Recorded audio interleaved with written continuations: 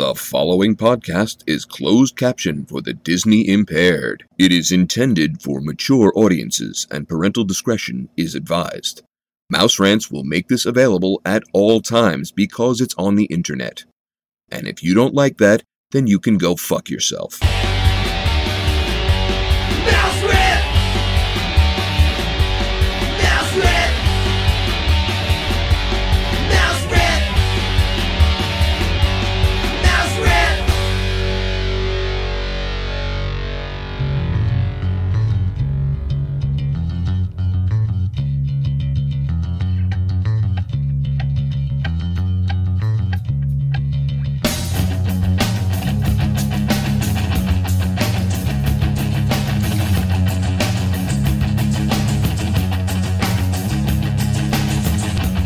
Welcome to Mouse Rants, episode 201. I'm your host, Jerry Skids. This is the Mouse Rants program, and you might be asking yourself a couple questions right now. Numero uno, how is this 201? Where's 200? What the fuck is going on? Well, there is no episode 200 yet. There will be. I don't know when. I had an idea. I was going to do it. Shit got sidetracked. Then I didn't know if anybody would want to do it again because I was like, shit got sidetracked and now we all forgot about this and what have you. Then I was questioning my abilities in doing what I wanted to do and thought maybe it won't be interesting. So I changed everything and I was going to tell everybody who was going to be on the show what the new idea was until I realized I am going on a short vacation soon. I went to New Orleans. It was great. Could have been longer. It would have been much better if it was longer. And then I got back, and then I only had a couple of weeks after that before I had this other extremely short vacation. And that's what we're going to be talking about today. And so I'm going to end up recording 200 sometime in the near future. Hopefully, if everybody still wants to do it. But I figured, you know what? Fuck it. This is my fucking show. I do really fucking weird things here. Like, technically, this is episode 205 because I've had a whole episode about Sleep No More, which is going to come into play today.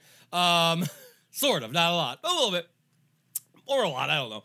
I did an episode randomly about, well, just random things. There was one called Jerry Skids Rambles. It wasn't a numbered episode. There's a bunch of them that aren't numbered. There's a few 0.5s because I wanted to talk about something. I realized I wanted to talk about it like now.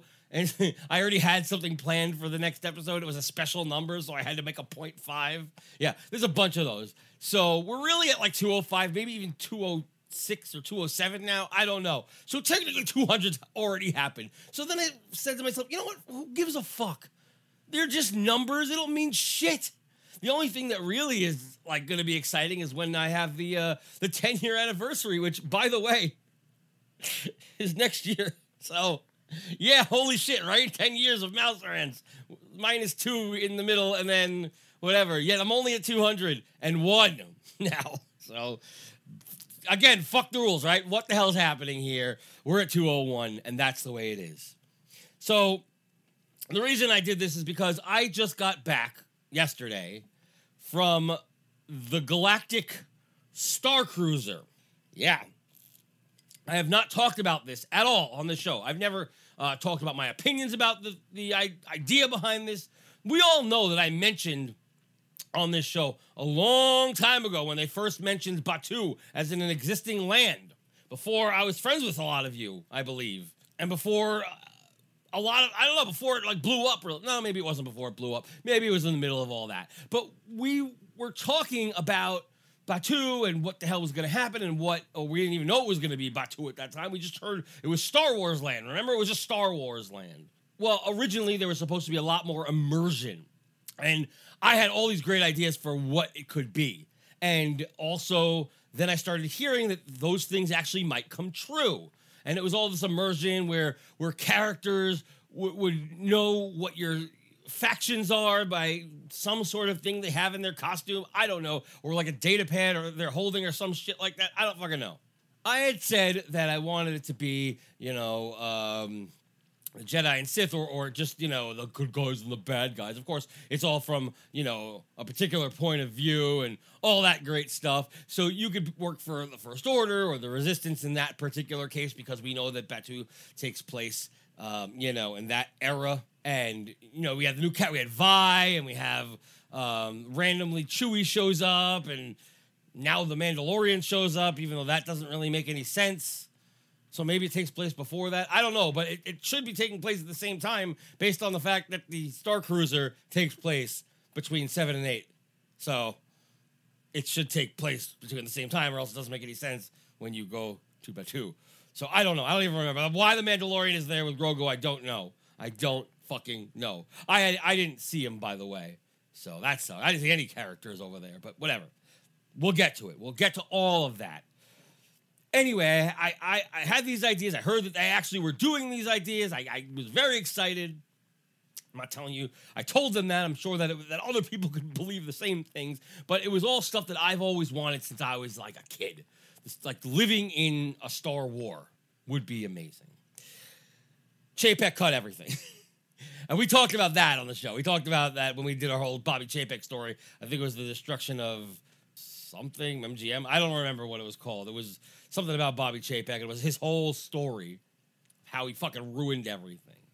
So anyway, none of that ever came to be. The dinner theater, the this, the that, nothing ever came to be. But all those ideas that they had, that I had, that other people had, that people wanted, all the stuff that people wanted, were all taken and put into this lovely thing that people considered, quote unquote, the Star Wars Hotel, which unfortunately now is probably going to actually be the Star Wars Hotel, because it is closing, which sucks, honestly.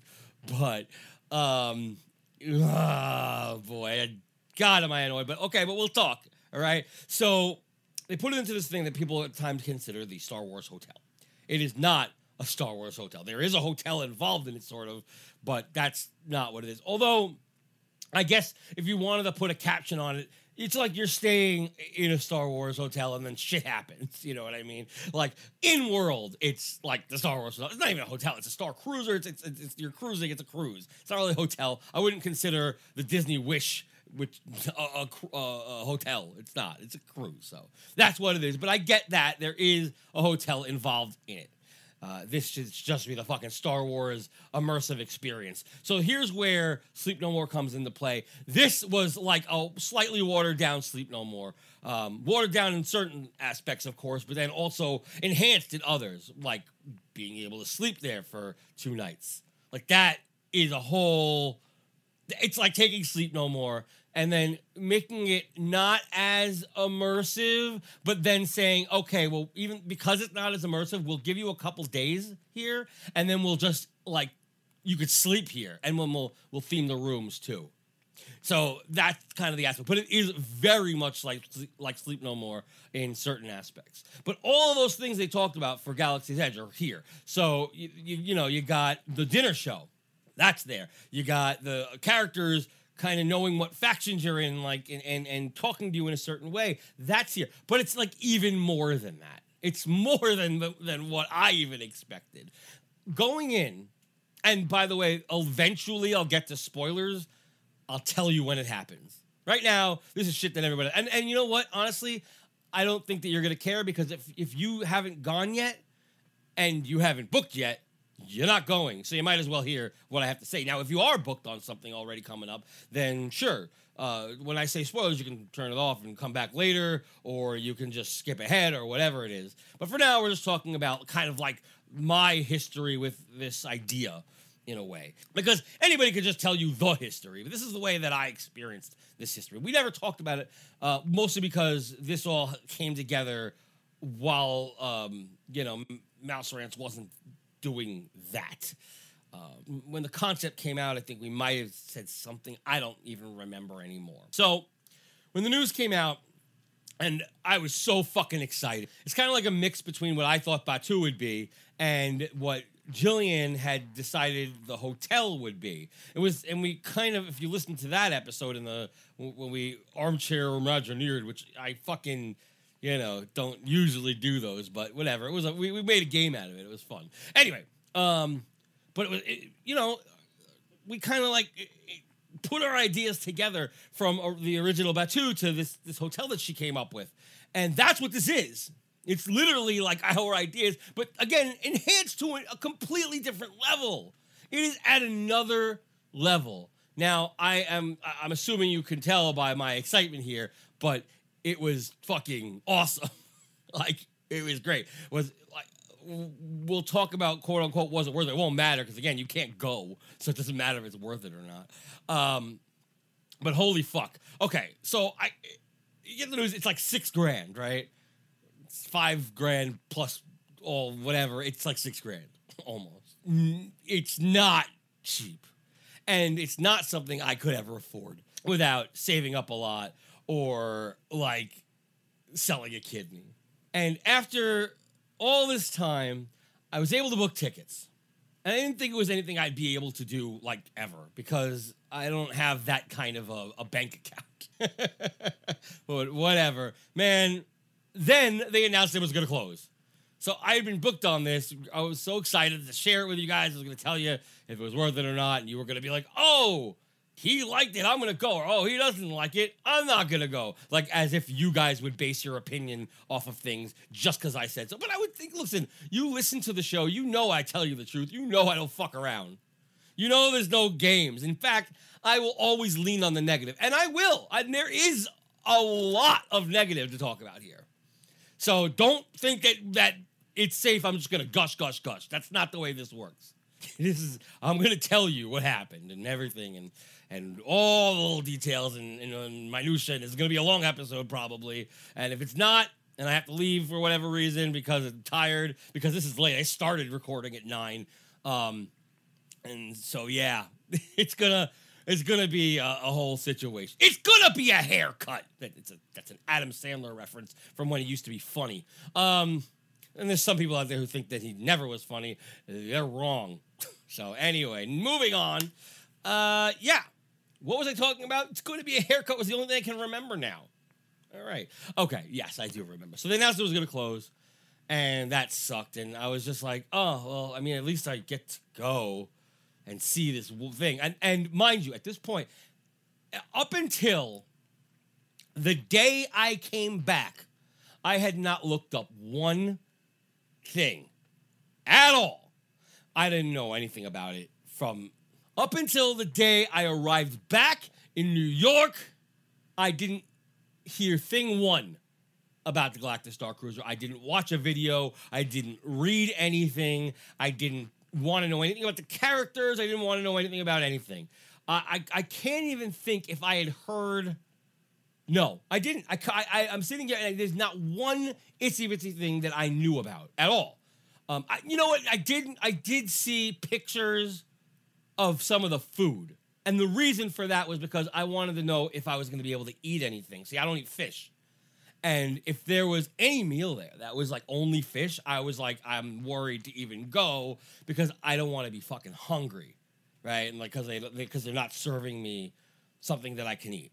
I don't eat any kind of fish, any kind of shellfish, just no seafood. I don't do seafood. I wish I could, but every time I try it, it's fucking disgusting. I don't know why.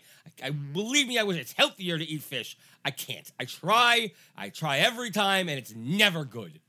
The best I've ever been able to do was like tuna. That's it. and I'm not talking about tuna fish. I'm talking about like sushi. Like I was able to do a little bit of tuna, and it was like fine. But then after like the third bite, I was like, I can't anymore because I don't know if it's a textural. I don't know what it is, but everything about it makes me immediately feel nauseous. So no fish. Sorry for all you fish lovers out there. I have nothing against it. I wish I could like it. Then there's the places that just smell fishy. Like, you walk in, it just smells like the ocean. Like, I just want to, like, I can't even eat a steak there because it just smells so terrible. Anyway, so, that is the only thing. I did see the food because before I went, I just wanted to make sure I could eat. Because otherwise, what's the point? Anyway, so that's all that, and I don't think that we need any more backstory. So let's talk about the entire excursion from beginning to end, starting with beforehand, okay? So we're still not in spoiler territory. This is just me and what I was doing.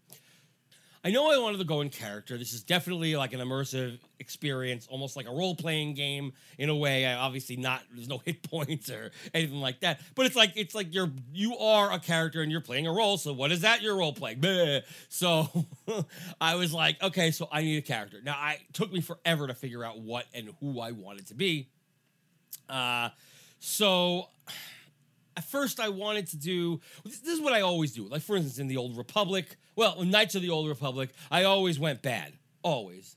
I always went, or like in the Old Republic, what I do is I either pick a good character, but I make all the bad decisions, or I pick like a bad character and then I make all these like good decisions, and everyone gets mad at me, and it's great because it's more fun to play it that way because everyone's like, "What are you doing?" So if I'm like a Sith, but I'm doing all good things for people, I'm always like nice to everyone. They get mad at you and stuff like that. It's always much more fun to play it that way. When I played Fallout.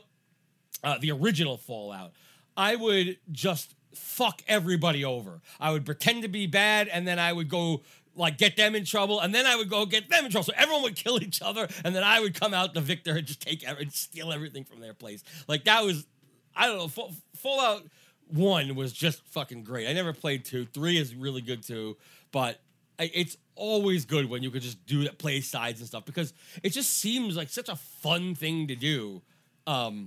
Because you wouldn't do it in real life. Well, I wouldn't do it in real life. That's not me. So to be able to just like watch all the pandemonium in a game and know that you caused, it's just a lot of fun. So this is what I was planning on doing. Was first I was like, okay, well, I know that it takes place between 7 and 8.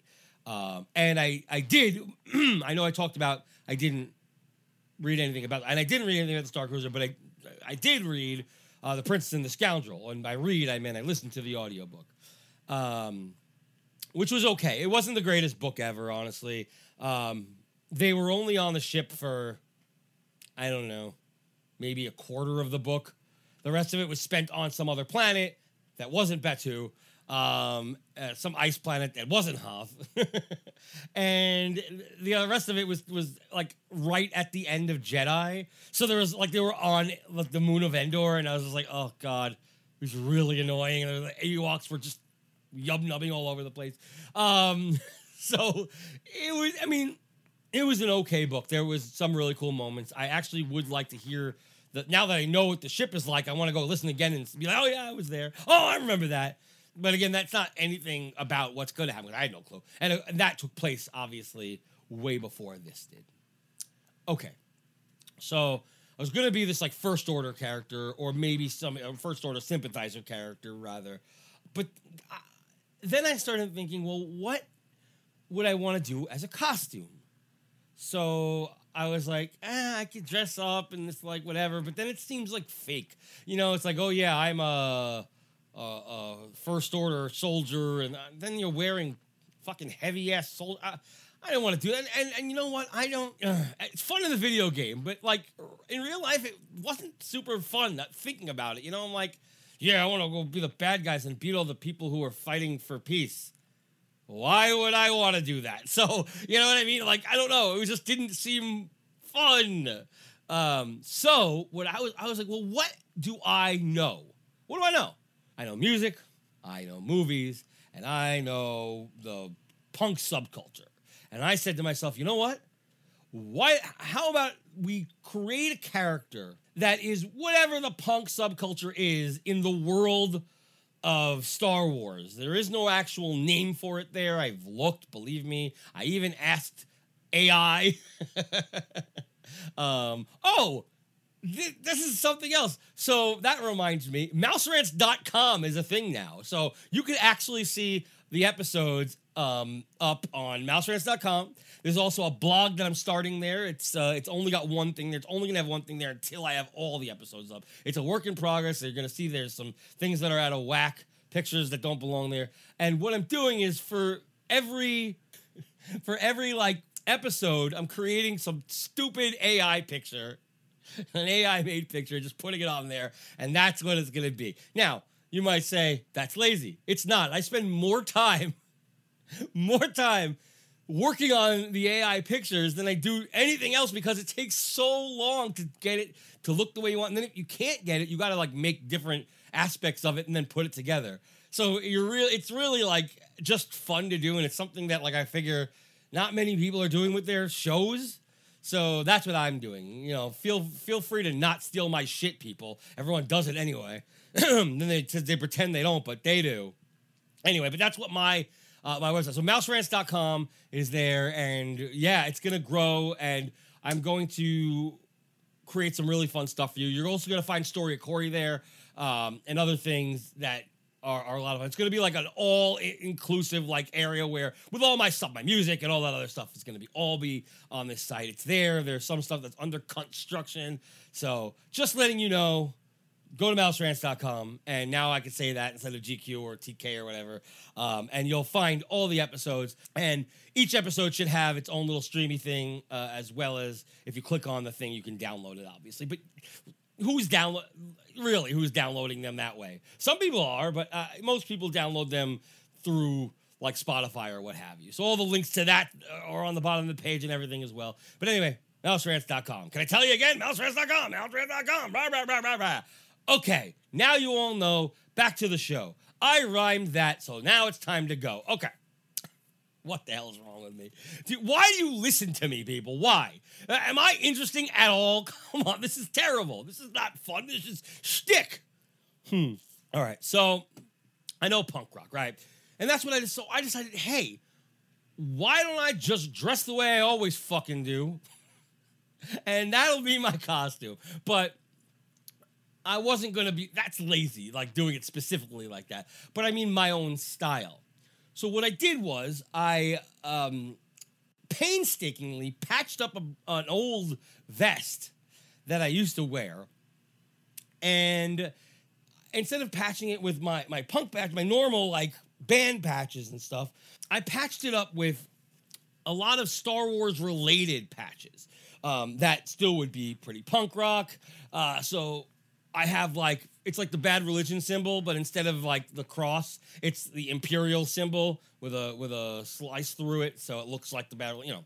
That, I got fucking a bunch of bands. So there are these anti-Imperial bands that exist in the Legends. I don't give a fuck if it's Legends or canon. To me, everything's canon. I don't give a fuck. And if it doesn't work out, that's fine. But I read these books and I love them, and I don't give a fuck what Disney says.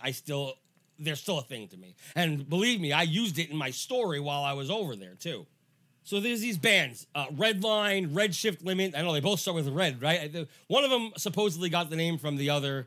But these are anti-Imperial bands. One of them's from Alderaan. The other one, maybe two of them are from Alderaan. Then there was this band called Deeply Religious, which is a fucking hysterical name for a band, being that it is supposed to be anti-Imperial.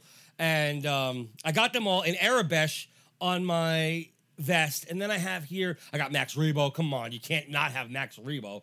I put in a couple regular patches that kind of fit, like when injustice becomes law, resistance becomes duty. I mean, come on. That's Star Wars as fuck, and it's true to life. Do not question authority. Again, Star Wars and true to life. Patriotic and ignorant, and it's got some idiot soldier on it. Star Wars and real life. I got a thing that says Rebel Scum in Arabesh with the fist coming up, you know, for rebellion. Then I have a Dead Empire thing. There's a lot of crazy stuff on here. Fight, rebel, resist. That's it for the back. And then on the front, I have, of course, it's like a little insignia that says Join the Resistance. It's orange. It's beautiful. And my name. Now, I didn't use my real name. I used Dexar Vox. Now, Dexar Vox is a character who's a singer. It's a punk singer from the planet of Elysia. That's why Vox, vocalist. Get it? Dexar just kind of sounds like Dexter. I don't know. It sounded like a name that was fun. So Dexar Vox. Lead singer for a band that I never tell anybody. I didn't actually have a name for the band, and nobody ever fucking asked me because nobody really gives a fuck, and that's going to be part of whatever. they were happy enough with I played with blah, blah, blah, blah, blah. And there were all the people on my back, including the Max Rebo band. Now I actually have added a Halcyon patch because they sold them on there, and a Sandrilla Starline patch as well, and I put that on the front. So that's my my story of my costume, because that's all it was. And then I wore a Mos Eisley shirt and a what was the other one? And it was just another Max Rebo band shirt. And that was it. And then, and my Alec Guinness shirt, that's the Guinness logo, but it's like Alec Guinness's face, and that was cool.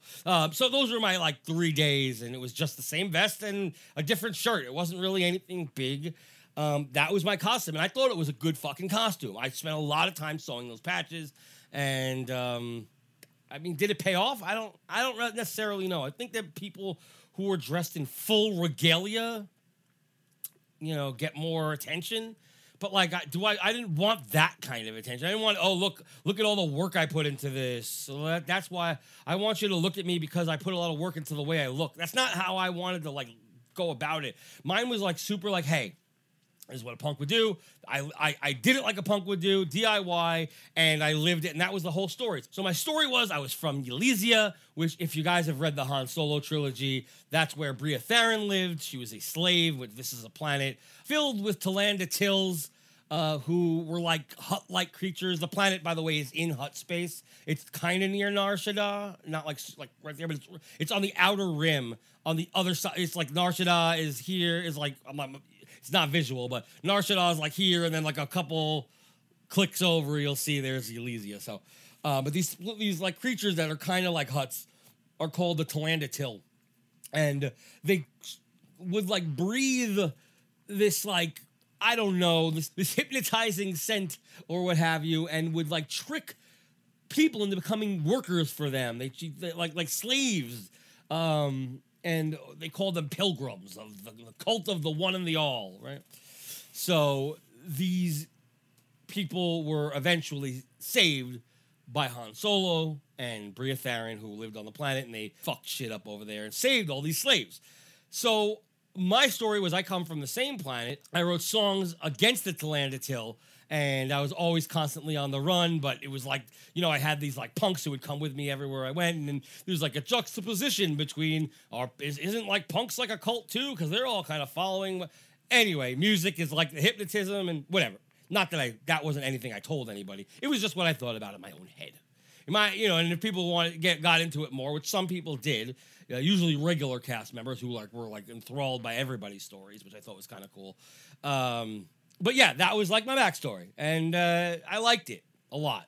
After the slaves were released by Han Solo, Dexar Vox, was now the target, because now I'm the one they can find, because I was poor, I've never been off planet. So I ended up hitching a ride on the back of a ship, and just been planet hopping since then. Playing shows and running the fuck away, having a bounty on my head, etc., etc., etc., for no fucking reason. The Resistance came along, and I am an absolute 100% Resistance sympathizer, as you can tell by my vest, and this all makes sense with the character and everything. So I was that's what's going to happen. Anything that's Resistance, I'm going for it. Anything that's whatever. And it's completely the opposite of what I always do. I never just go, I'm going to go side with the good guys. It's not me. But I thought this worked because the good guys are right in this particular case. The good guys are fucking right. So, anyway. And you could tell a lot of people who were following the other side, even you could tell their real life personas matched similar to that. Anyway. Just saying. It's true. It is very true.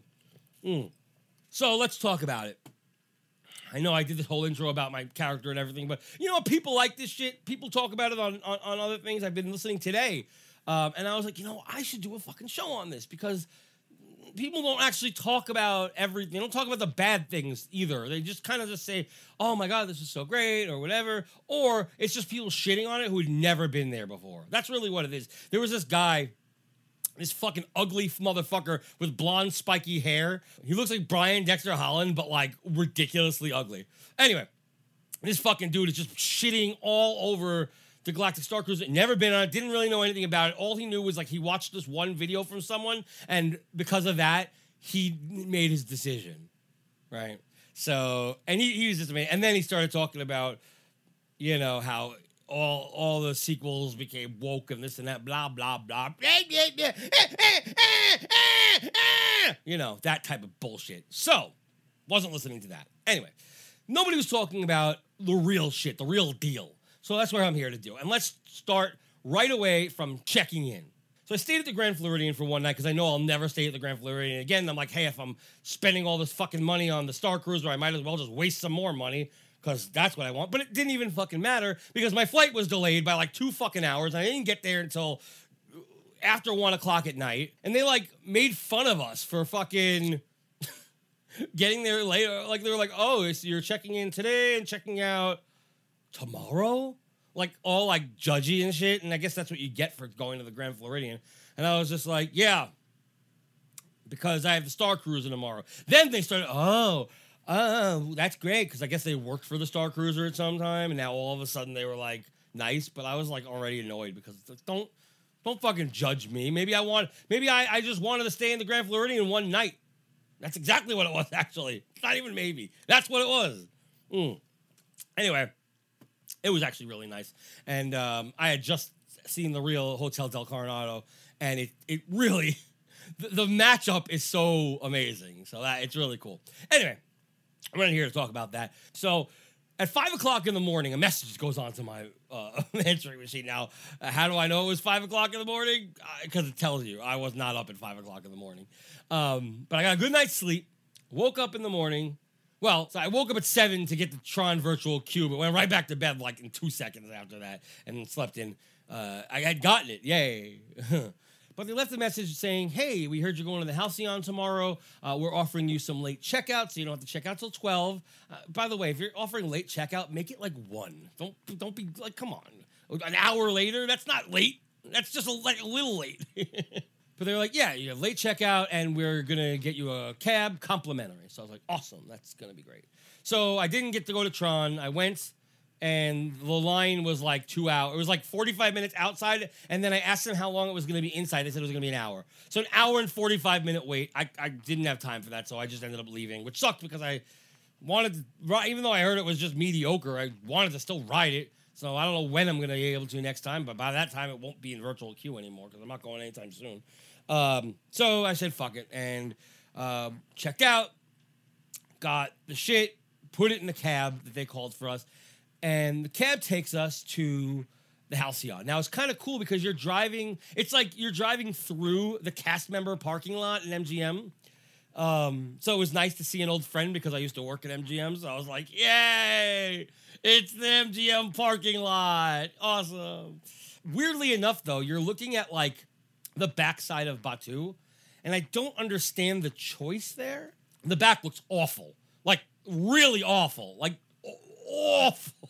Like, it's worse than anything else. It's just like a set piece. Like, they didn't think to theme the other side of it, knowing that people were going to be going there for Starcruiser. It just seemed odd. I don't know. I immediately was like, why aren't they theming this area at all? Like, you're driving up. This is your first. This is the first thing you see. It's not like when you used to go to MGM and like the whole idea was that you were on a set. This is supposed to be a legit immersive experience. So it makes zero sense why this would happen. Anyway, so the cab drives us through, and there is a long line, a long fucking line, and I'm not talking about to wait on like standing. I'm talking about for the cars. They get every single little piece of luggage out, and they talk to them for a while, and then they finally bring them over to the area where you check in. So they do that with each person individually, and so we were backed up maybe 8 cars, and we had to slowly wait for each one. So we were there for 20 minutes waiting just to get let out, which I didn't have any luggage with me because I was there I was just there for the 2 days. 2.5 days. So I had no luggage. I had a suitcase, a carry-on, and a backpack, and that was it. It wasn't necessary for all this, but whatever. So they came and they took the carry-on, and then they asked me, hey, you want me to take your bags, whatever. So I gave them my backpack and all that other stuff. Then there was people walking around giving us frozen grapes, which, by the way, had no flavor, but for some reason were absolutely delicious. And I can't explain why. Like, they were the most flavorless grapes, but I loved them, and I could not stop eating them. And I don't get it, but it was so good. Anyway, this has nothing to do. I mean, they didn't make the grapes, so it has nothing to do with them. But they gave us frozen grapes, and while we were waiting online, they gave us these like cold towels, which was great because it was so beautiful to have these like cold compresses to put on you because it was so fucking hot in summer. God damn, is it hot in Florida in summer. The last time I was in Florida in summer was when I worked there 20-something years ago. So I don't go there. I was like, oh, I cannot deal with this. This is bad. It was brutally humid. But yeah, they give you a special magic band. When you go there, it's called an M band. And it's like a white band that has like the Chandrilla logo on it. And yeah, it's pretty cool. I mean, it's a special magic band that nobody else gets unless you go to the thing. So, I mean, I'm sure people sell it on eBay, whatever, but that's cool. They also have one inside that they sell that's black. It's the same thing. It's just a black version of it. And it says Halcyon like across it. I didn't buy it because I don't buy magic bands like for full price. Like I like, you know, if they're $10 when you first go, it's one thing, but like I already had a special one. What am I gonna get another one for? Plus, I was, you know, not a bad guy, or I wasn't trying to be at least. So white made sense. I kept it. It was fine. Just interesting they didn't give us like a choice or anything like that. But that's neither here nor there. So they get all your information. They ask you questions. They ask you basically who you are as a character, not as, you know, whatever. So you immediately can step into your character or not. You can just be yourself, whatever you want to do. But they ask you, they already know who you are at this point. So they're asking you just so you can be immersed. So that was cool. And, you know, they find out about if you have any allergies and all that good stuff that they're going to need for the food, for dining. And they send you on your way to these lines. You take a picture outside, and I really like the big sign there, the Galactic Starcruiser. There's one when you first drive up that's really, really cool looking. It's just a simple sign, but something about it I really enjoyed. The one in front is just kind of like, it looks like it's a theme park sign. So, but you know, it's pretty cool. You get your picture there, and that's like really, there's only a couple photo pass in this whole experience, and that's one of them. And they expect you to pay for Memory Maker instead of just buying an individual picture. So just please give them your camera, because to pay for Memory Maker is insanity. Give them your camera and tell them to take a picture with your camera. Do not let them do that to you, because you will not have a big selection unless you buy a photo session from them, which is $400. Yes, you get a photo session. It's a 30-minute photo session, and they charge you $400. You can take it wherever you want. I think you get like a half an hour with them or whatever, but that includes your makeup time that because they do your hair and makeup. Don't do it. Don't pay $400 for that. That's ridiculous. Please don't do that for a picture that you can take yourself if you want to. You can do your own hair and makeup. You can give your camera to anybody you want. I'm sure they'll take your picture. Just please ask a cast member to do it, and that's it. Don't pay for a photo session. That's insane. Okay. Got that out of the way. So you're on this line. It's like an A, B, C, D line, or 1, 2, 3, 4, whatever it is. And they move one line, and then they move like other, like they just, it's just a weird thing. I think it's like a supermarket where they have you in like the 4 lines, and they keep switching who goes next. Bizarre. I guess it's just so you're not blocking the whole area, but it was still bizarre. People were getting mad because of like, people were just getting there and getting right in because they happen to be placed in the correct line or whatever. But I don't know. There were some assholes immediately that I noticed. There was this guy who just had his fucking chest hair out, just shirtless except for a robe. And he went up to like the cast member. He was like bitching at the cast member like immediately. And I was like, because I started remembering it's going to be a lot of rich people on here. Not a lot of people like myself. It's going to be mostly people who couldn't like afford this without selling a kidney. So I was like, fuck, that's right. They're all going to be assholes, aren't they? Luckily, there weren't that many. There was a few. There was a definite few. We're going to talk about them, of course. But dude, this guy was a douche. Anyway, don't care about them. So we move on in. And now I guess is the point where I'll say, if you want to leave, leave, I guess. But you're not getting into the Starcruiser unless you already have tickets. So let's just keep going. You hang out with me. Let's spoil this whole fucking thing together. You get the most thorough security search, which one might say, oh, that makes sense. You're going into a hotel. Really? Because I've never even been checking into any other hotel at all. Like, you check into the Grand Floridian, they're not patting you down and checking you and going through metal detector. You just walk in, right? So it's weird that in this particular case, they're patting you down. They go through every little thing in your bag. It's actually much better if you give them all of your bags to take to the room, except what you actually need immediately, because they don't show up at your room immediately with the bags. Like, I got to my room, and we were online for a while, and that bag did not get there yet. So what was I saying? Okay, so yeah, get through security, and then all I hear is Mark Daniels' voice down the hall, or as Jillian would call him, LeVar. I just hear it's so exciting to hear his voice, and I'm like, is he here? And he's not. It's part of a video. He's giving you like the safety spiel, saying, "Hey, an alarm might go off, and it would sound like this." That's an in-game or an in-world alarm. So, and it's funny because the actors in the video all are like, "Oh, this is great! An alarm's going off. Let's see what's going on." And they get up and they walk away. And then they're like, and then he's like, "Well, then this other alarm might go off," and it's like, "Bob, Bob." And then all the actors, instead of looking excited, look extremely worried. And this voice comes on. It's like, this is not part of the experience. Get out. Or a little nicer than that. But yeah, basically that's the gist of it. So it was interesting just to see that was even a difference in there. And the fact that there's like, they have to tell you the difference between a fake alarm and I'm like, what's going to happen in here? It's very exciting. Then this is where I was immediately like, uh-oh. Because you go into this shuttle, which is an elevator. Like, that's it. But apparently you're supposed to be blasting off into space. You are not. Apparently you're supposed to be blasting off into space. Rise of the Resistance feels more realistic in terms of the takeoff. There is no it doesn't feel like you're moving at all. It doesn't shake. Nothing happens. You just see, it goes, and that's about it.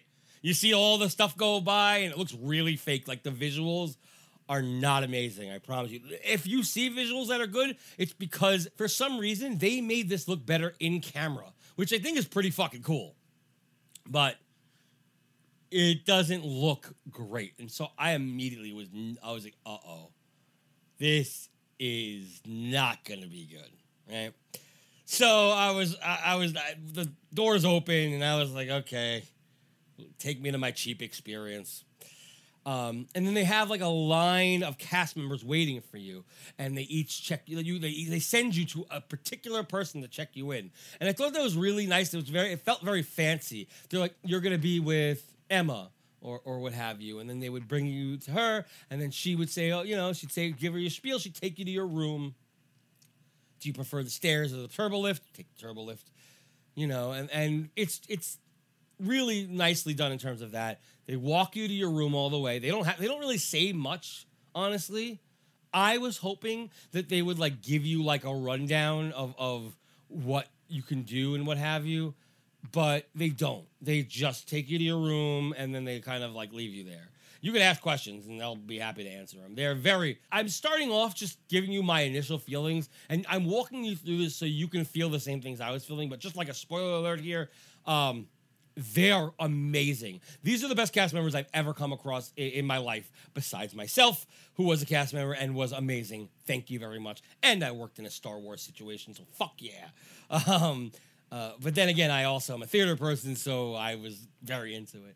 But you can tell everybody wants to be here. Everybody is very knowledgeable. Everybody is having a great time and really into everything. Nobody's breaking immersion. It really sets you apart from when you go to the parks and you see Jungle Cruise people just milling around in Tomorrowland. Like, people don't give a fuck anymore in the parks. But for some reason, they decided that they're going to hire people the way they used to hire people. Because when I was hired, they were vetting people like fucking crazy. People were like, they're like, okay, this person has an attitude clearly. they're not getting in. But now you go there and people are like, yeah, how can I help you? Yeah, have a magical day. It's the least fun attitude ever. And I get it. Every once in a while you have a bad day, but this is just the general consensus of cast members at Walt Disney World and Disneyland even worse. Disneyland had the worst cast members of all time. I may have mentioned it before. I don't know. I know I didn't do the Disneyland episode yet, but Jesus, they have terrible cast members. People just don't give a fuck. I got yelled at by someone for buying a hat or for wanting to buy a hat. All I asked for was if they had an Indiana Jones hat. That was it. And she screamed at me because she was like, oh, well, you should have gotten here when they had it. Blah, blah, blah. Because I guess it must have been like a hot item that went out fast, but I didn't know. I don't look into that shit because I don't care about hot items. I just buy what I see and that I like. So I was in the mood. I don't know why I was in the mood for an Indiana Jones hat. I was like, I'm going to wear an Indiana Jones hat for the rest of my trip. That's what I feel like doing. So when I went to go buy it, I got yelled at by a cast. I mean, fuck Disneyland. Seriously, fuck Disneyland. You know, I really gave it a chance, too, and they were just fucking assholes over there. Anyway, but we're not talking about that. Here, I saw a Disney that I haven't seen in such a long time, and it was the most refreshing thing ever. The cast members were all absolutely amazing. I will call the ones out that I remember that I really loved, but, like, it was absolutely amazing.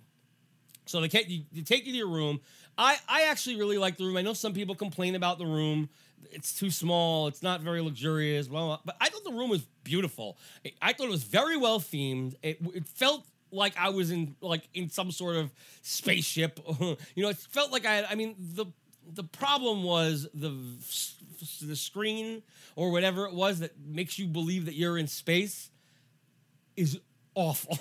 Like, it doesn't look real at all. It's the same thing from, you know, the turbolift to Get Up that was, like, supposed to be a shuttle or whatever it was.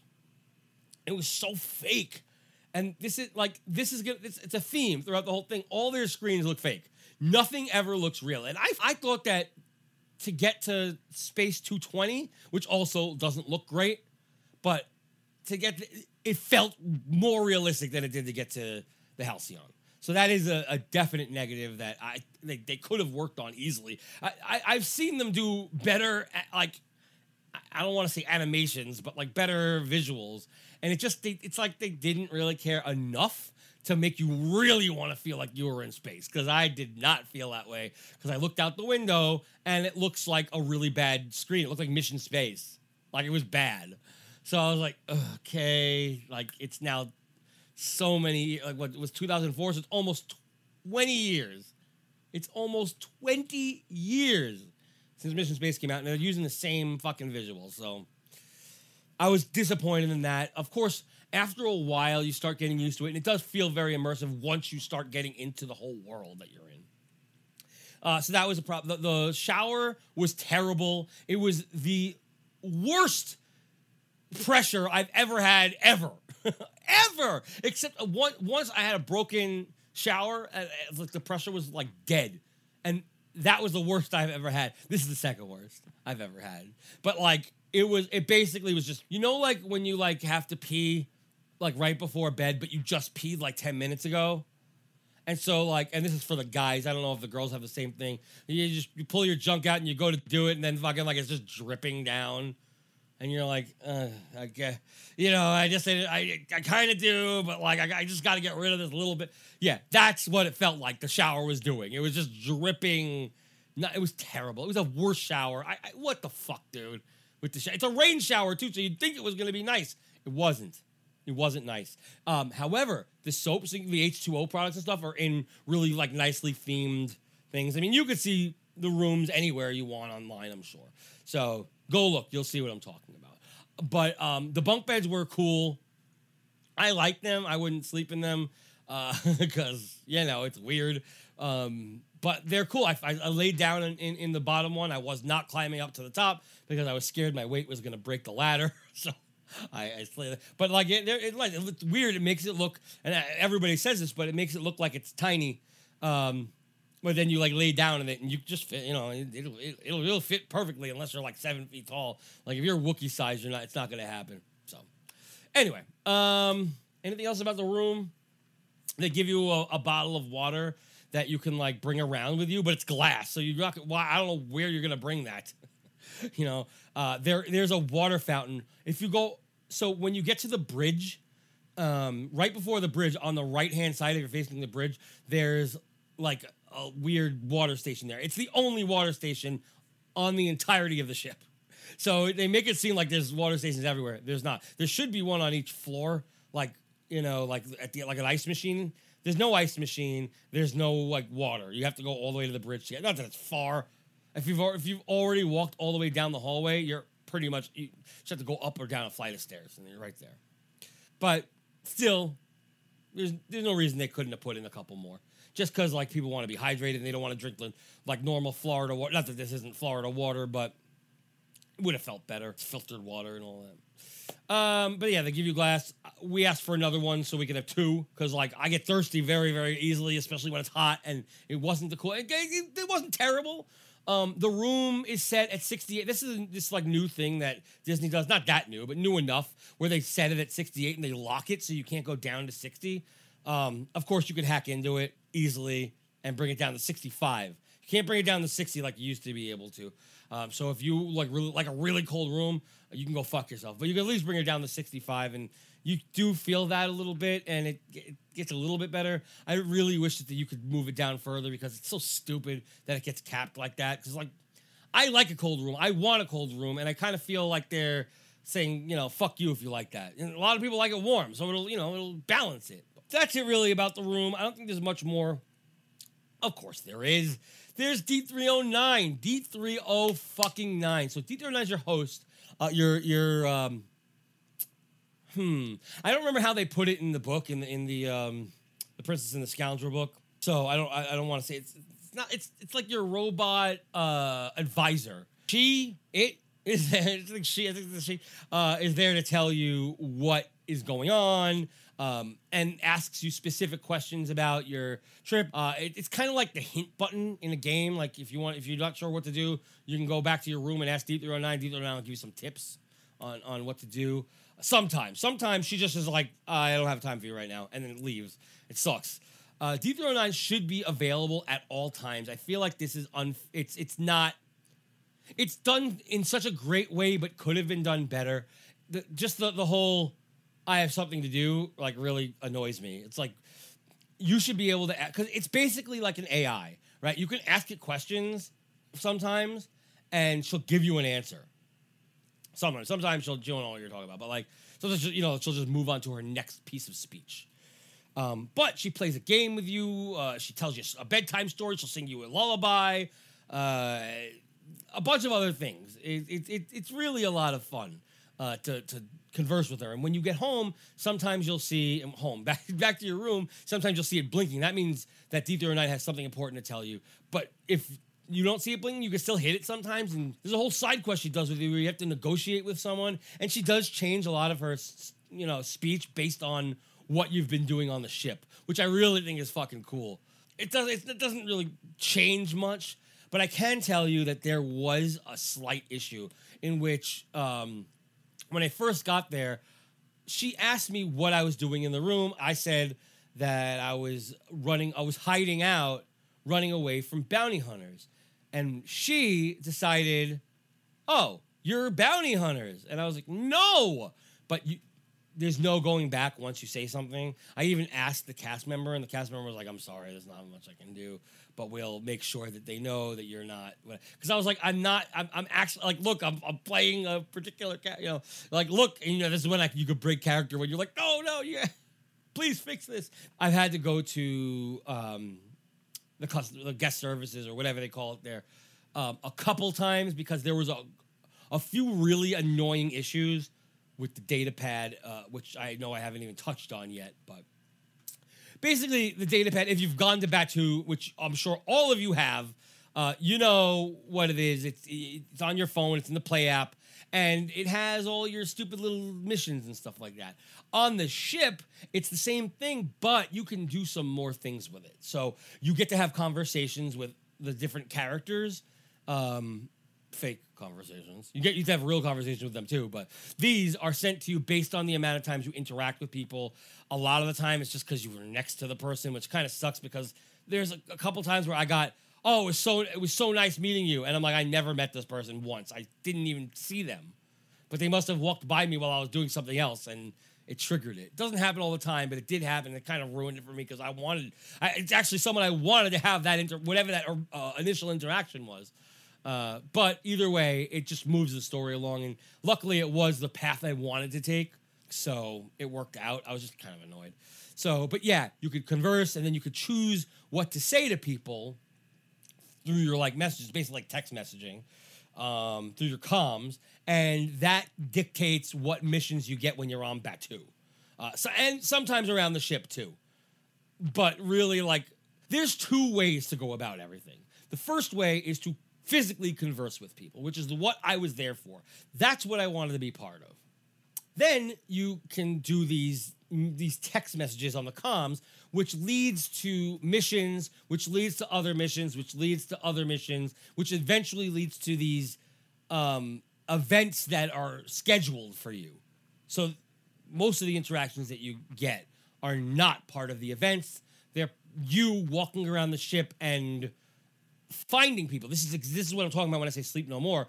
You have to actually find these people or run into them or maybe they'll be in a crowd somewhere and they're having a conversation and you just kind of start listening in, and then they will see you and they'll start interacting with you, or you can bring up something as long as you're not interrupting the flow, I guess, because some people were very rude in doing that. But that's like the main way to converse, and that's what I wanted to do. But yeah, if you're like super, super introverted, because I'm like weirdly introverted and extroverted at the same time. Like if you start a conversation with me, or if like you're interested in listening to me, I will then go off.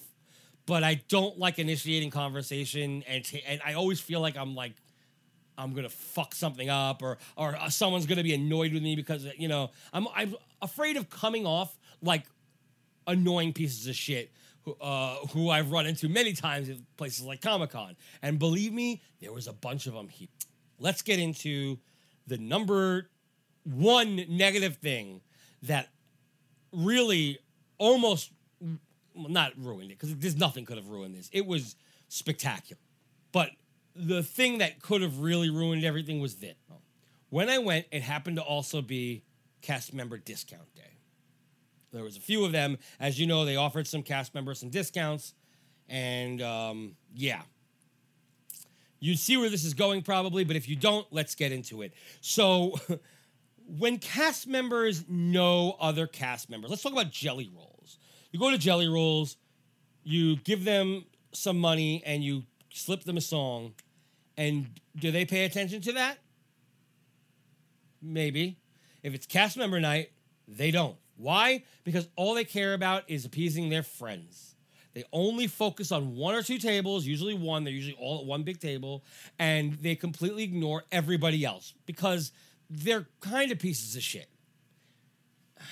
And I don't want to say that about anybody on this ship, because they were not. They were all amazing people in terms of the cast members and the characters, who are also cast members. But I'll differentiate by cast members, meaning you have a name tag, that says you're a cast member, or a Halcyon crew member, or something like, or one of the, I'll just say characters.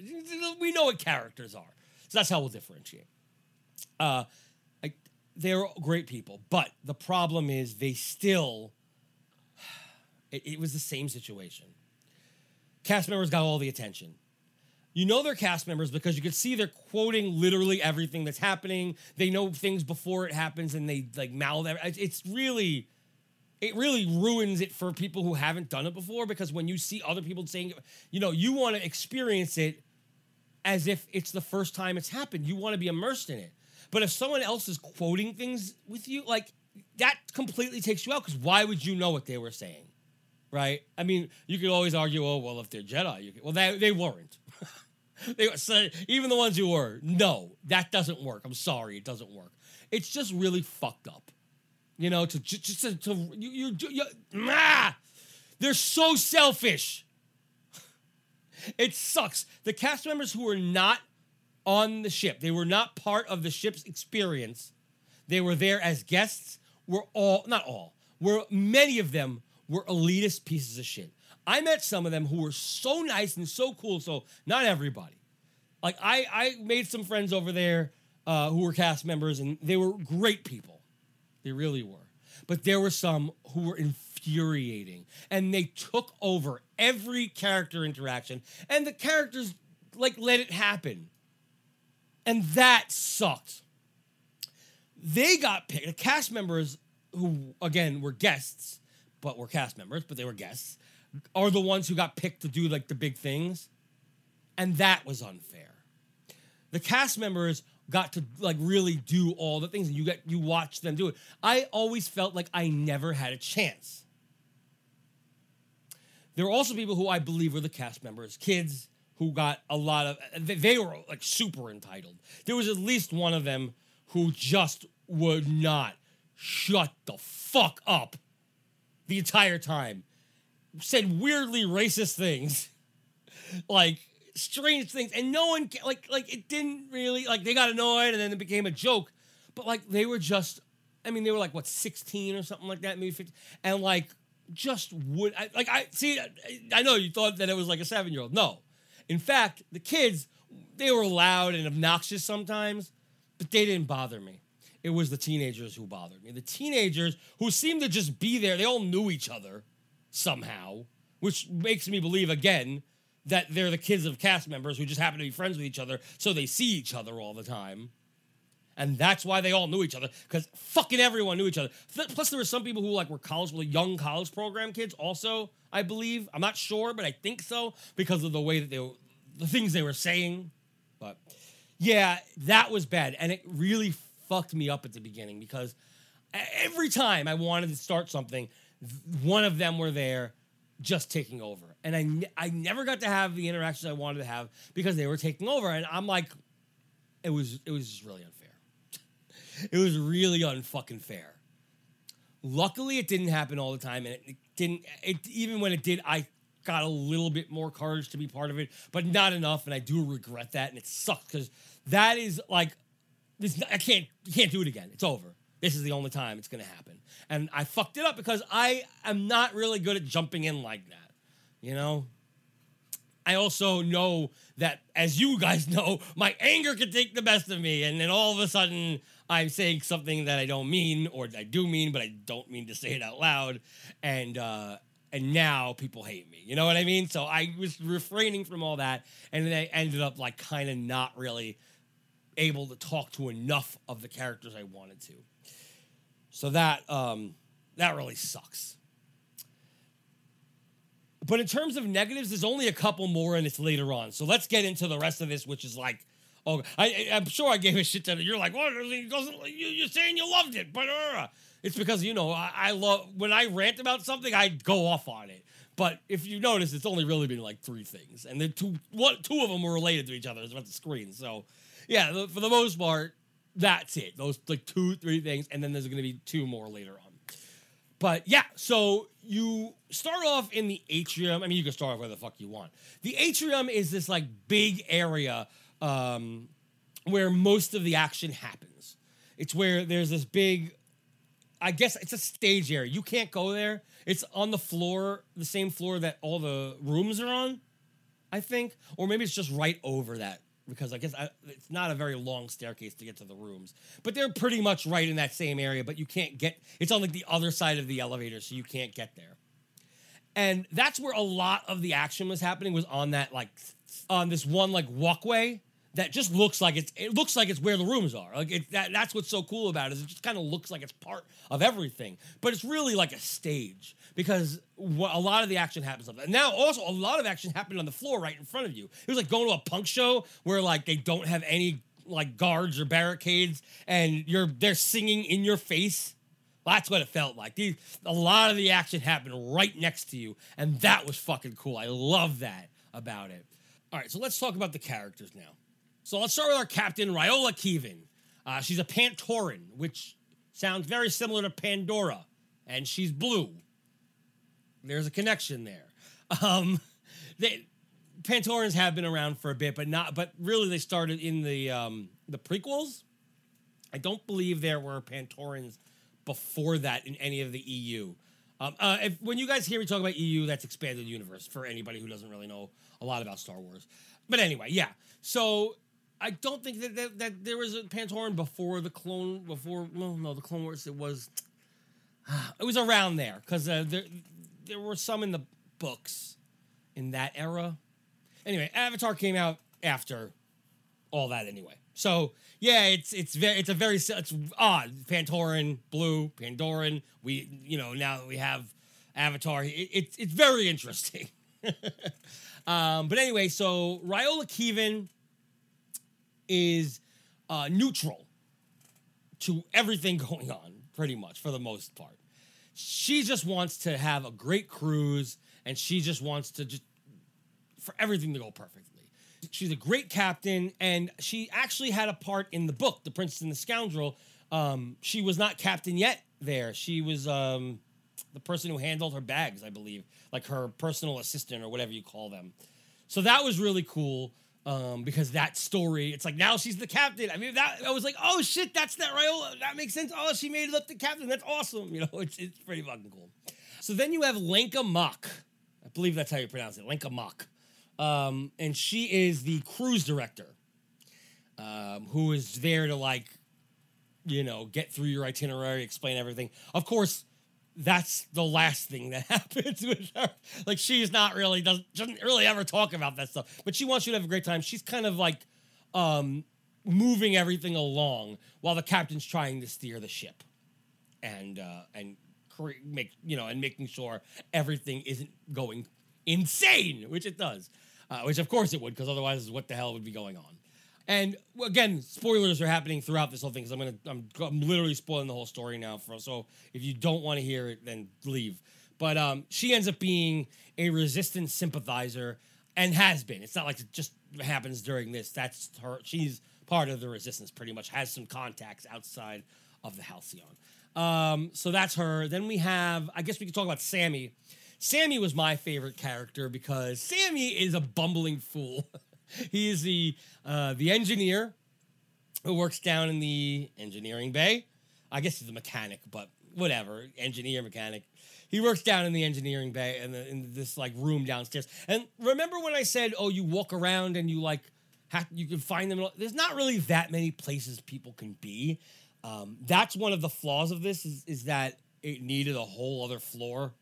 There were tons of times when I was just walking from room to room and nobody was anywhere, and I was just like, I've been everywhere already, and I don't know what to do now. I don't know where to go. I will just sit in the atrium until something happens, and that shouldn't be the way it is. I should be able to there should be things you could look at, because if you wanted to follow that whole Sleep No More, there were drawers you could pull out and books you can read, books that you wouldn't read because there's so much in them, and you don't have that kind of time. But the fact that there's filled out books and stuff, that's how it should have been. Stuff that you can touch, and I know you're like, well, there's all these kids, but there shouldn't be. I would love that. If it was an 18-plus cruise, that would be better. Believe me, by far. But yeah, that is a factor. And unfortunately, that's probably why that's not the case. But they can make things higher up, and and there's a supervision issue that could be. They can make the really fun stuff higher up that the kids can't reach. And then, at that point, it becomes up to the parents to decide whether they can be part of it. Of course, they're a shitty parent. Anyway, we're not going to get into that. I just feel like there should have been more immersion in the fact that there should be more things you can look at and see and do. So if you're not seeing characters anywhere, you can work on something or look get more into the story, and maybe even get a backstory for the characters and learn that way, because that's what happens with Sleep No More. But having a whole other thing, if you could go to Lenka Mock's quarters or the captain's quarters, you could just kind of get in there sometimes or what have you, if you could hack into there, because there is a hacking element where you're getting into different rooms that you're not supposed to be in. That would be cool, that you can go to the rooms of these people that you're seeing, and then you could learn about them, and that maybe they'll be in there. You know what I mean? And if they're in there, they'd probably kick you out, because the difference between Sleep No More and this voyage is that when you're somewhere, you're there. Then you're not being ignored. In Sleep No More, you're not there. people, they look through you, except every once in a while, someone notices you and pulls you aside, and it's crazy because like, whoa, but you are a ghost to them in that, which adds to the creepiness. With here, you're there. If you're into their quarters, they'll be like, what are you doing here? So that is a factor. But I think it would be interesting to have more stuff to look at. But when I say that she's the cruise director, that's because there are all these little events that you can go to. And another thing I wish I didn't do is all these little events. The lightsaber training. It was fun. I know that people said that it looks babyish or what have you, but it's not. It was fun. I really liked the... I like the trainer, quote unquote, who's the Saja, which we'll get to in a second. But I don't know. It was a lot. It was good, but like it's not anything that I needed. It's like a sabacc tournament because on a cruise you would have like shuffleboard tournaments, and there's like a dating game thing, and there's like there's all these little stupid events. Some of them get interrupted. Their sole purpose is for them to be interrupted, and that is kind of cool. But some of them that was not the case at all. Like some of them, it was just straightforward. This is what it is, like the lightsaber training. And you would think that would come back because that's one of the things that's like highlighted on your event calendar, which is on your data pad. Like it's highlighted yellow, which means this is something you need to do. But it never comes back. You never have to use that lightsaber training. And it's not like I didn't get that path. I'm pretty sure no one did because I haven't heard anyone talk about it. And I've been watching like videos and stuff like that now that I've come back because I'm like so interested in what other people's experiences were since I can't experience it. And not one person has talked about using the lightsaber again. So it really was pointless and it's just there because it's, Star Wars. But not everyone's doing a Jedi path, so it makes no sense to make it mandatory. So anyway. But you could just skip them. You don't have to go to them. It makes it look like it's mandatory. You could just not go. What are they going to do? Kick you out? No, you could. It's better for you not to go to those because that's when all the great stuff is happening and you're wasting your time doing that. The only thing I would definitely suggest you do is the bridge training because that is like necessary to the story. But most of these things aren't. There's like an alcoholic drink tasting, which by the way, you aren't like told, like it's on your schedule that there's this drink tasting. There's a non-alcoholic one and an alcoholic one, right?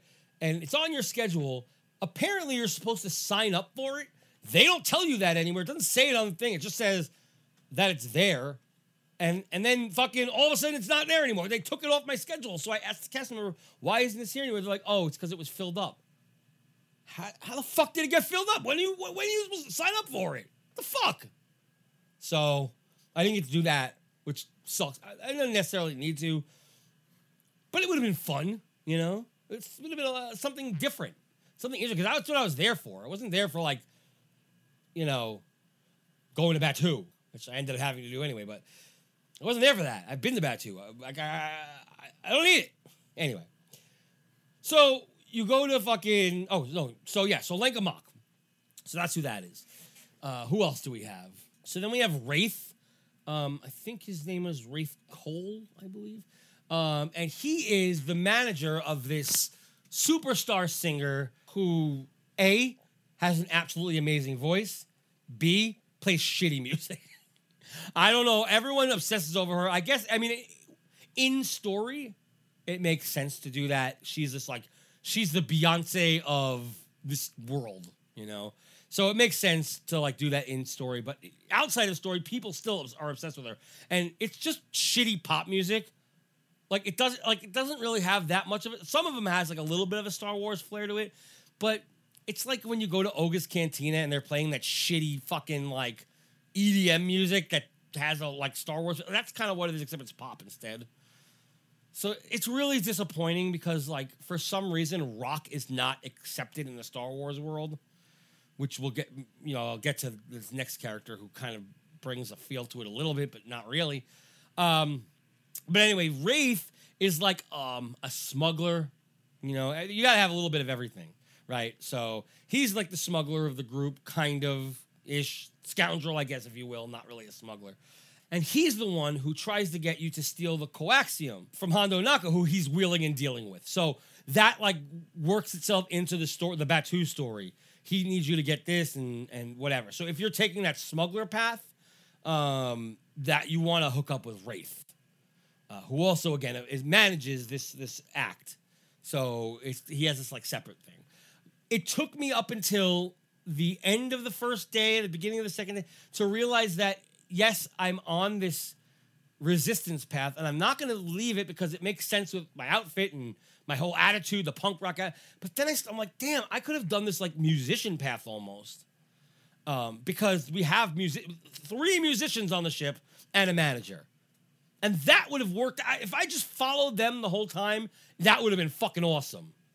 Not regret, but that would have been a cool way to work out your experience, is to just take the man. But of course, I started to talk about Sammy and I never finished, and I realized that just now. So Sammy is the bumbling mechanic who isn't the engineer. That's where I got sidetracked, because I was talking about the engineering room.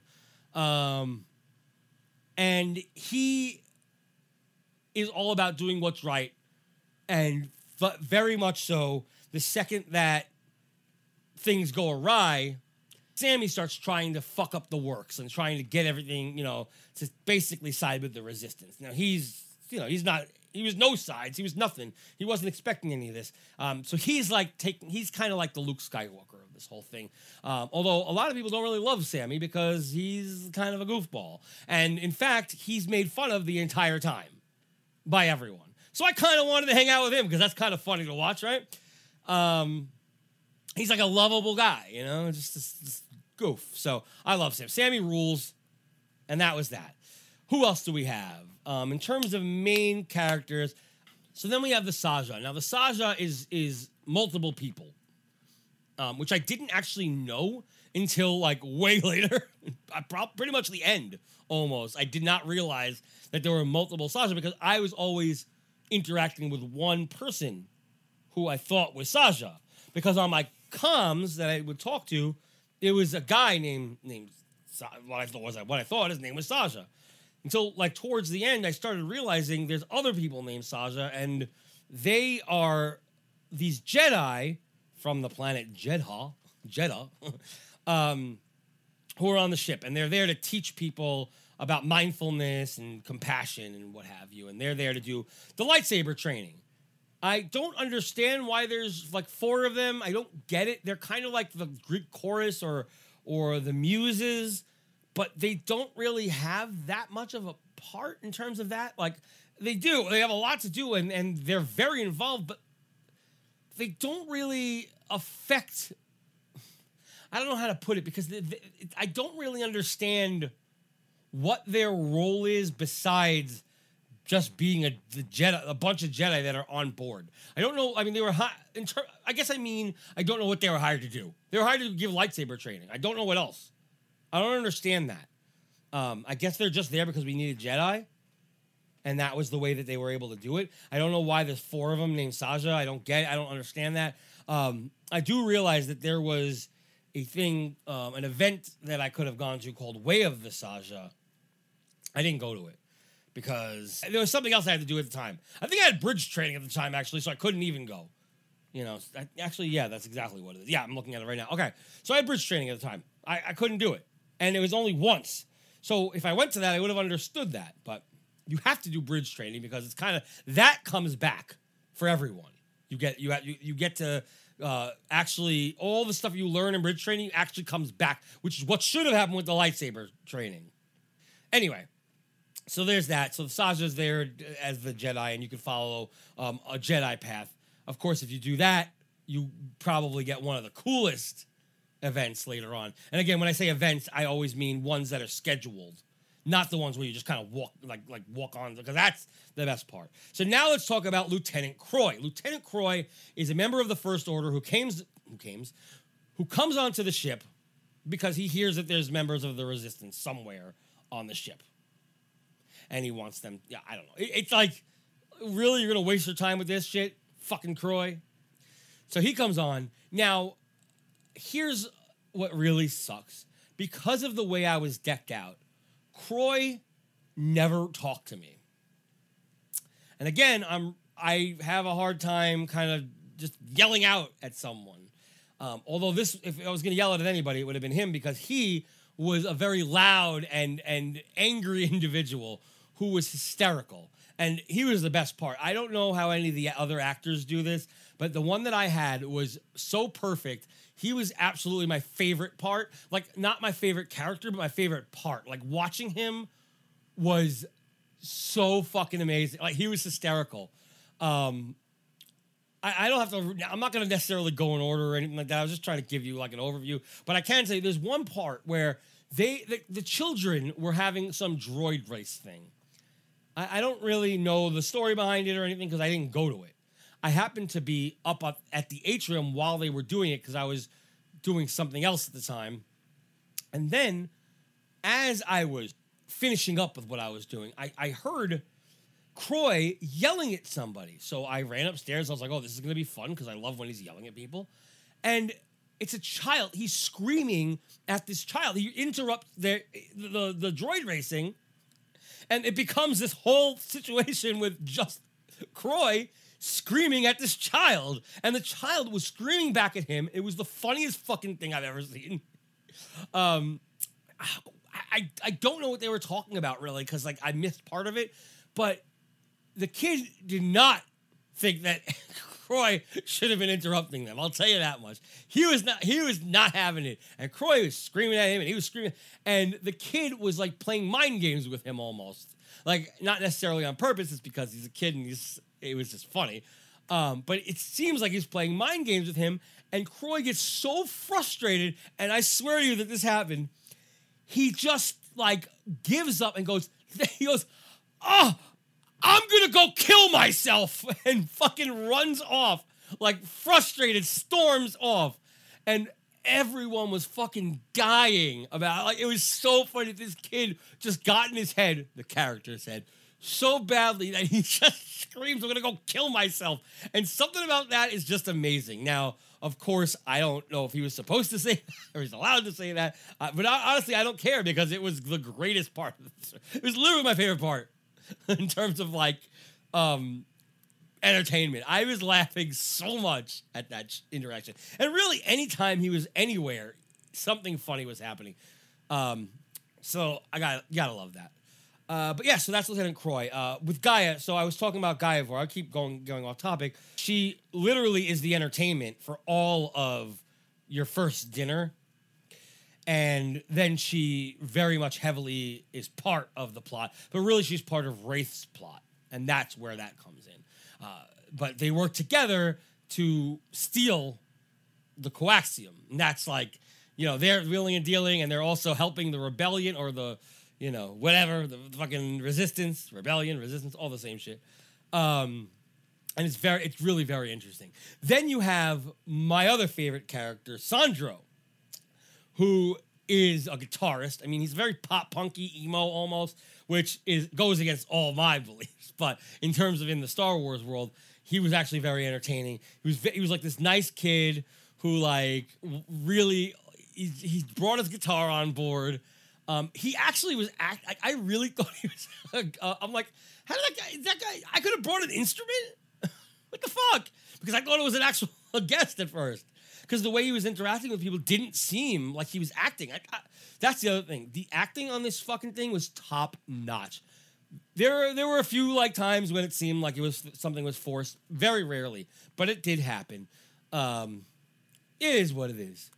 But yeah, he was really great, and unfortunately, he just doesn't get enough love in terms of the story. But unfortunately, as well, he also gets too much love in terms of the girls because. He was just getting swarmed by the ladies the entire time because he's this like, pretty boy, whatever. And like, he could sing. I could sing too, just saying. I have a nice voice, but you didn't know that. But I really actually wanted to interact with him a lot because I started thinking I wanted to go on this musician path and realizing that he was actually out in the atrium a lot. He didn't really go anywhere else for the most part. He was in the dining room as well a few times, but like, I realized I could hang out with him, and I couldn't get any interactions with this dude. I wanted to, but the girls were just all over him so much, and he was. I know that some of them were the kids of a cast member, I believe, so that was something else. Anyway, but I did hang around with him a little bit, and partly helped him write a song, which is part of the thing, the experience. I checked. It's always the same song, and then he just changes the lyrics every time. But that's cool. And that culminates the song that, like, luckily I was there for the writing of that, because later on he actually performs. It's actually the very last thing that happens on the ship is he performs that song. And really, there was like nobody fucking there when that happened. Like, it was crazy how little people were there during, like, they had like a snack thing at the end.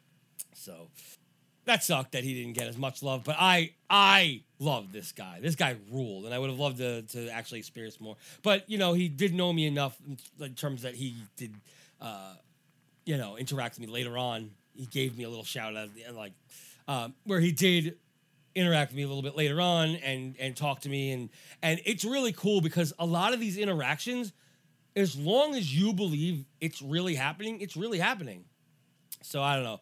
It's so cool how, like, they'll listen, like, you'll talk to them and they'll, like, listen to you, and everything's all improv. I mean, there's some stuff that's obviously scripted, but, like, there's so much improv that's going on because they have to have a response at the ready for anything you're saying. And it's really, I guess with Croy, it's one thing because he has to be funny because otherwise he's too evil. You know what I mean? And I don't know if other people play him like straight evil. I think if you do, it's not quite as fun. But the fact that he's so, like, out of control makes it so funny that, like, he has to, like, really be on with improv. Whereas someone like Sandro, who's more of, like, the lovelorn, like I want to be a superstar. I think he just really just embodies the character. And because he does that, it becomes this amazing, like, interaction when you're just talking to people like you're actually giving them advice. And, of course, I gave advice from a musician's point of view because that's what I am. And I don't know. I thought that was really... And that's what my character was, too. So it all worked out. Anyway, I love Sandro. Sandro rules. Speaking of Sandro, there is Wani, who is a Rhodian, who is really interestingly done. It's animatronics mixed with, of course, there's a person in there as well. And she only speaks in this Rhodian language. And you can't understand anything that she's saying, obviously, but you interact with her just like you would interact with Chewbacca, where it's like, you don't know what they're saying, but you know what they're saying, So that was really fun. And that's like that trio. Now, Wani is instrumentalist or whatever, keyboardist. She had like a theremin too. I mean, she was cool. I liked Wani a lot. Wish I could interact more, but again, that became one of those things where I don't know what to say because she doesn't speak English back to me, and I started getting nervous, So because I'm like, oh, I don't know what she's saying. What if I'm responding wrong? And then I start thinking, what's wrong with you? What's wrong with you, Jerry? Oh, Dex. So that was that. Also, in terms of interactions, I do have. Do I have anybody else? I guess not. That's the main guy. There are other people, but those are the characters. One thing that I would say I fucked up on is saying my full name. So Sammy had a couple things for me to do. At one point, he wanted me to be a lookout. And at first, I thought he was trying to get rid of me, but that wasn't the case at all because he kept checking back with me and eventually came up and we had this really funny moment with the lieutenant where we had to be a distraction, and it was just a lot of fucking fun. We actually had a whole entire 15-minute stretch of distraction. It was just really fucking funny, and just like you can't make this shit up. But like, yeah, so he asked me my name, which when they ask you your name, you want that because that means that they are trying to remember your name, which is a good thing because then they'll come back to you later on. And I said Dexar, and he was like, okay, like he said my whatever, and I should have just said fucking Dex because if I said Dex, he would remember it. But he clearly was like he forgot my name at one point and then just gave up on it. And that was the end of it. He still remembered me, but didn't at the end, a lot of people will call you out by name. They'll call out people who helped, whatever. And that not that that matters, but it really kind of feels kind of cool to be called out. So it was nice to be called out by Alexandro or whatever.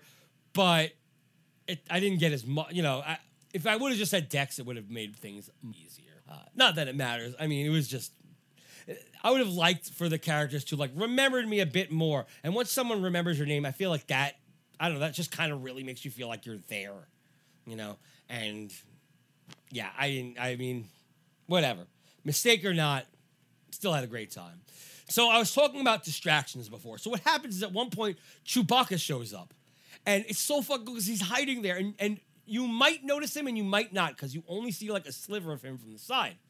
And if you're following Sammy at that moment, then you will get this Chewbacca interaction where we're trying to distract everybody from knowing that this Wookiee is on the fucking ship.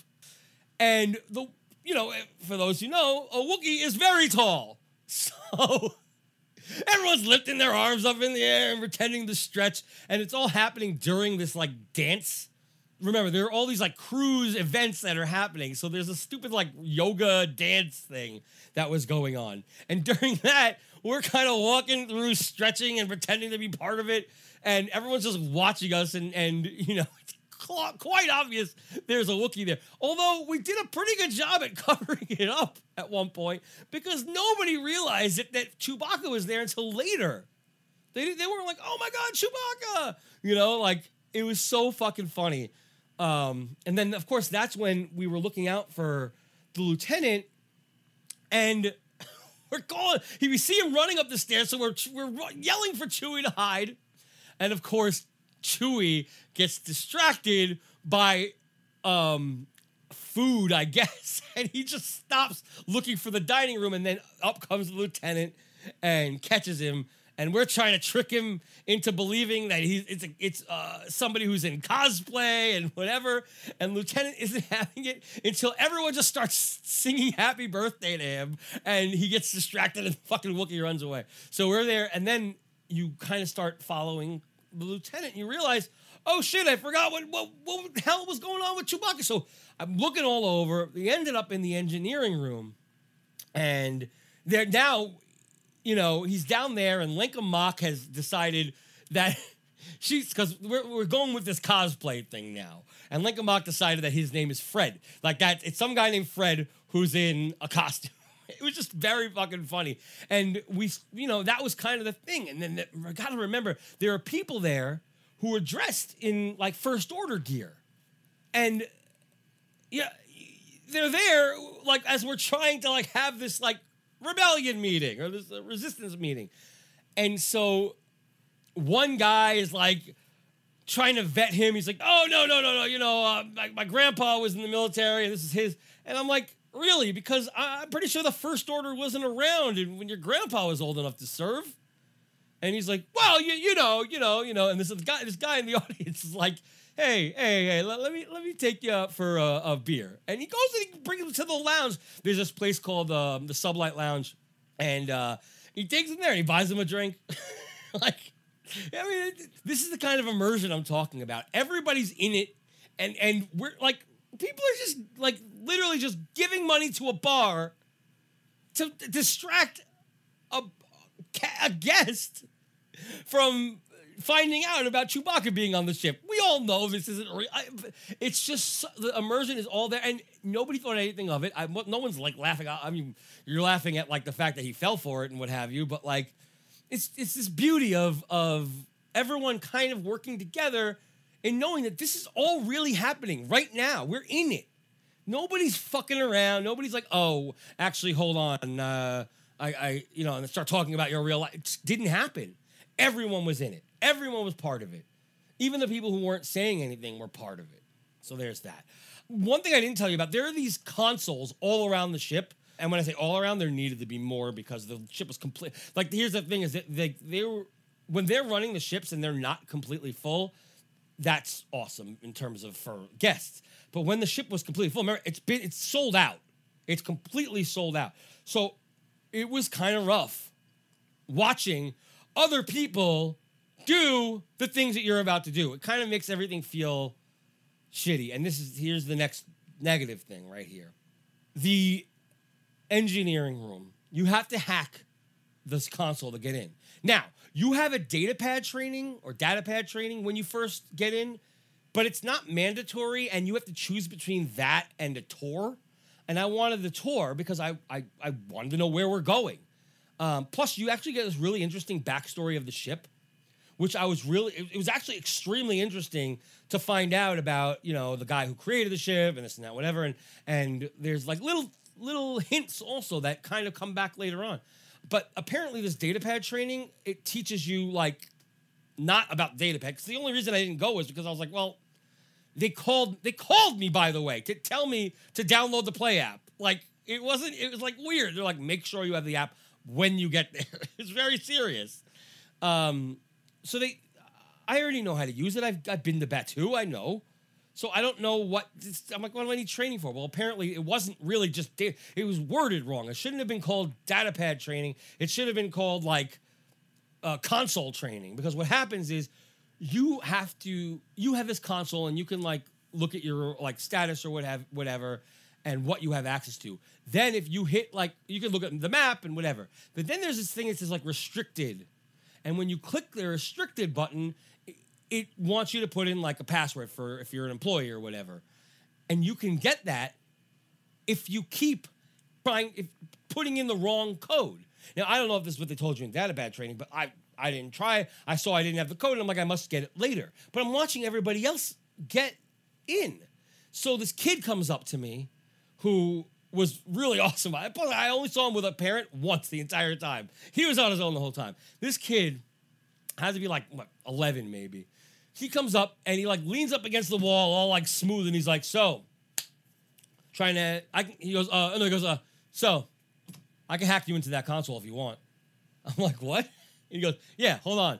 And he just hits a bunch of buttons, and all of a sudden he goes in. He goes, there you go, you're free to get in. I was like, how'd you do that? And he's like, oh, easy. All you have to do is put in the wrong code 4 or 5 times, and then someone sends you a comm message, and then it gives you this password. It's the same for everybody. I could hack you in too. Like he starts going, and I'm like, well, I would have liked to figure it out for myself, and I would have normally been annoyed because I hate when people fucking like tell me what to do, and I like even like when you go to an escape room, I hate when they fucking give me clues unless I ask for it. Like when they just take it upon themselves to tell me what to do, I like literally I'm like, don't care anymore at that point. I just want to do it myself. But in this particular case, there's nothing that could have possibly happened that I would have done that, because that's not the way I work. I saw a password. I'm like, oh, I must get that later. And that was it. I wouldn't have tried to put in the wrong password. That's not my thing. Why would you think to do that? But you know who would? A child would do that. They would slam on the buttons up until it worked. And it did. And that's why. So it was so interesting how it was made really for a kid to figure that out, because I couldn't have. And I'm glad that he came up and hacked in for me, because otherwise I would have been fucking lost the whole goddamn time. So you get in, and then people start messaging you, telling you how to, oh, can you do this for me? Can you do that for me? They like send you to the engineering room. You have to like cycle the trash compactors. That was like the first thing I had to do. That was what Rafe wanted me to do. Cycle the trash compactors. So I did that. Don't really know what that did for him, but whatever. And then he's like, I'll be in touch. And then he didn't get back in touch with me for a really long time.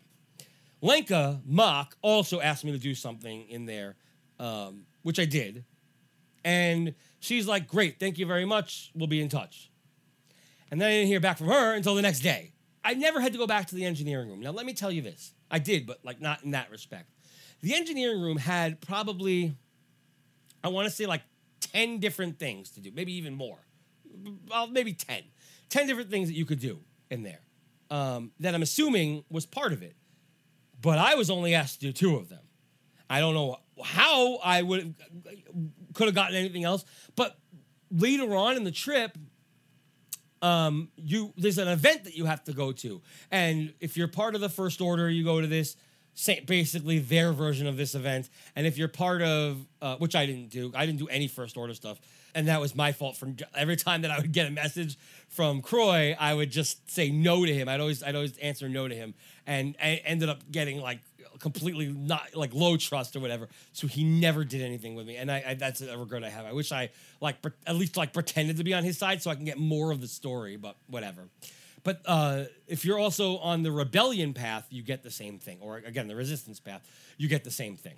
But the good guys side of it. So you go to the engineering room, and then you have to go in and, everybody gets assigned to a specific thing. I can't really explain, but a specific thing. And some of them is like you pull a lever. Sometimes it's like you have to pull a couple lever. Sometimes you have to go through a bunch of different things until it's done. The one that I got assigned to, I had no fucking clue what to do because I never got the goddamn assignment to do it. So I get put in there with two other people. The other two people in there was this mother and her child. The mother had no clue what was going on, and the child was just smashing buttons. They were very nice people, but they had no clue, and I had no fucking clue. So I was trying to smash buttons too, and hope that it would work. And eventually, someone came in and was like, "You're doing it wrong." And he tried to explain it to me, but like not well. Like, and he was like really like annoyed with me, which kind of pissed me off. I was like, "Dude, I don't know. Nobody told me how to do this, so fucking calm down." So I did what I thought he wanted me to do, and then that was wrong. And it's really funny because people believe that what happens in this room is like real, but it's not. It's always the same thing that happens. You do the missions, whatever, the little stupid things in the engineering room, and then she checks it, and you've done very poorly. And so she tells you to go do it again, or he, depending on the situation, tells you to go do it again.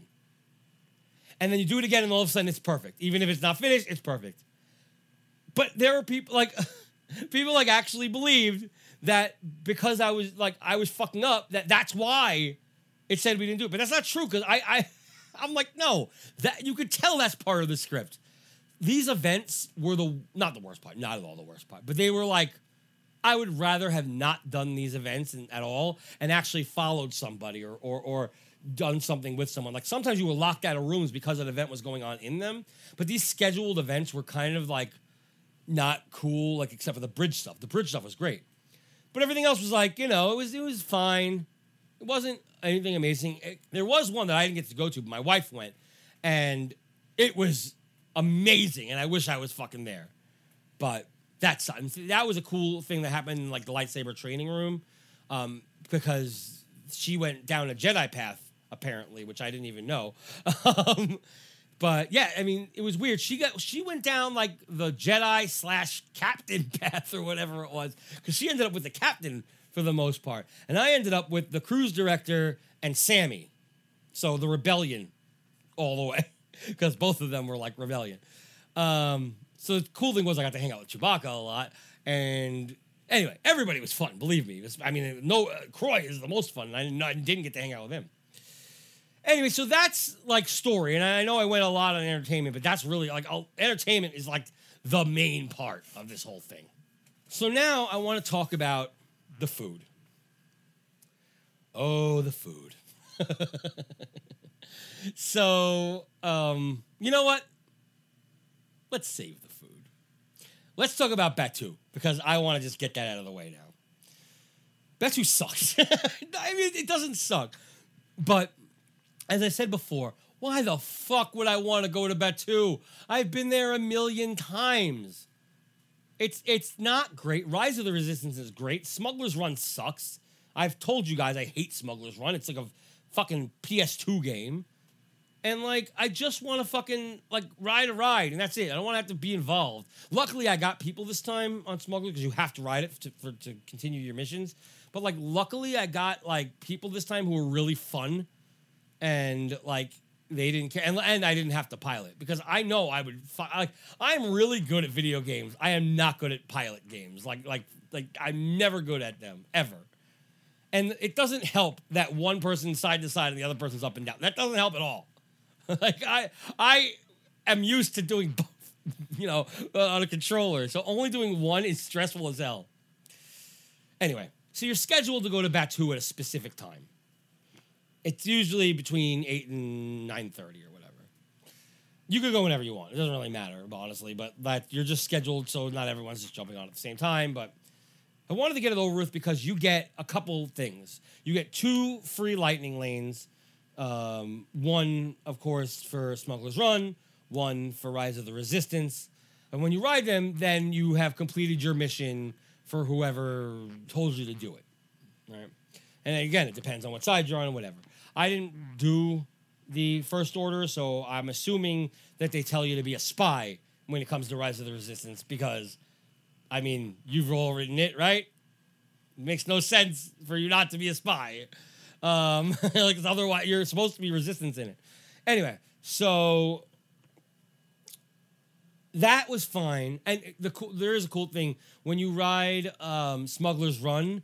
Hondo has a couple extra lines when somebody from the Halcyon is on the ship with it. Like, he has like a couple real quick like things about getting the coaxium back to the Halcyon.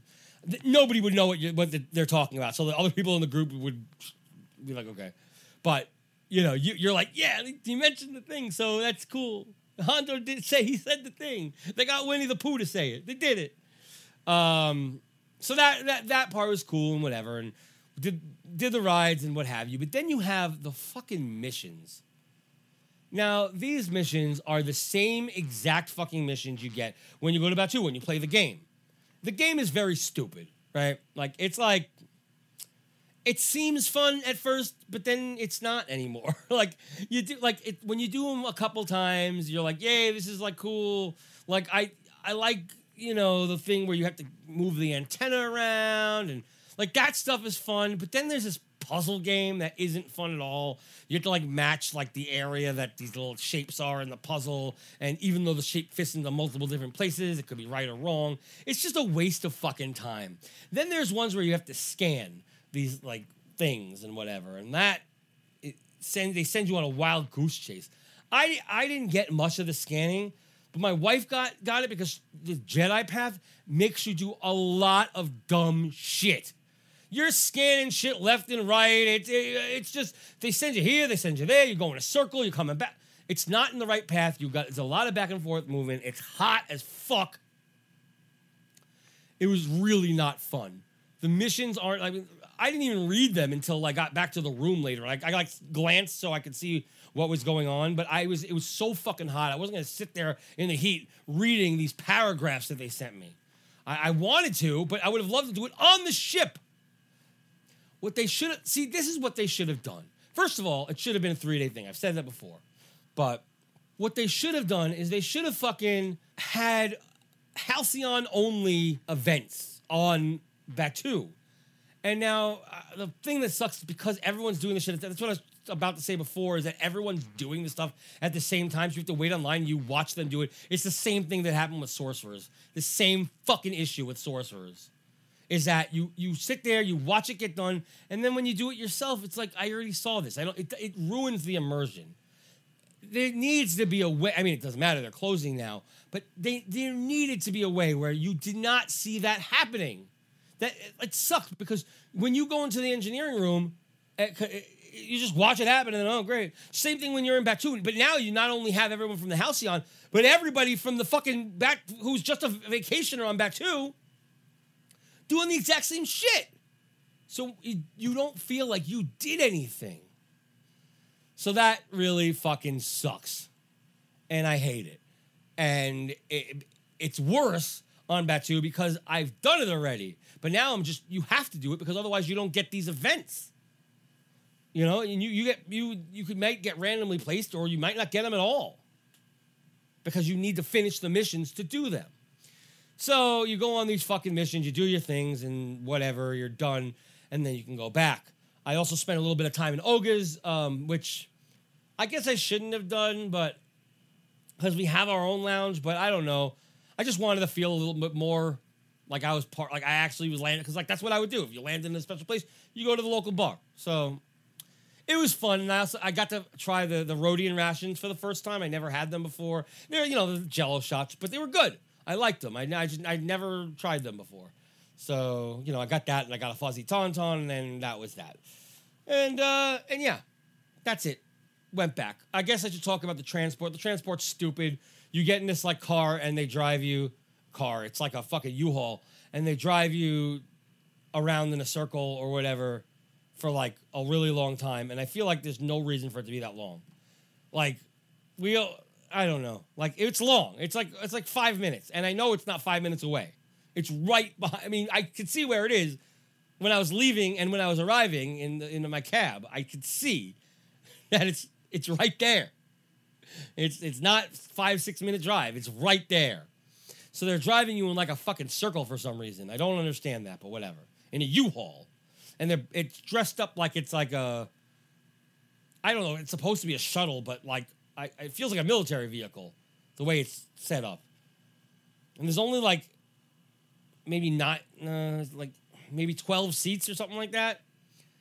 And then everyone else has to stand, which is fucking stupid. I don't know. I have no clue. There's only 100 rooms in this hotel, spaceship, whatever.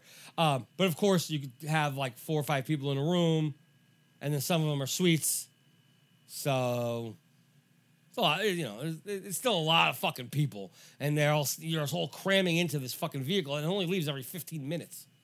So anyway, that's stupid. But the good part, the really cool thing, is that when you land on Batu, first of all, you come to this corridor that it's new to you haven't seen before because it's only for this.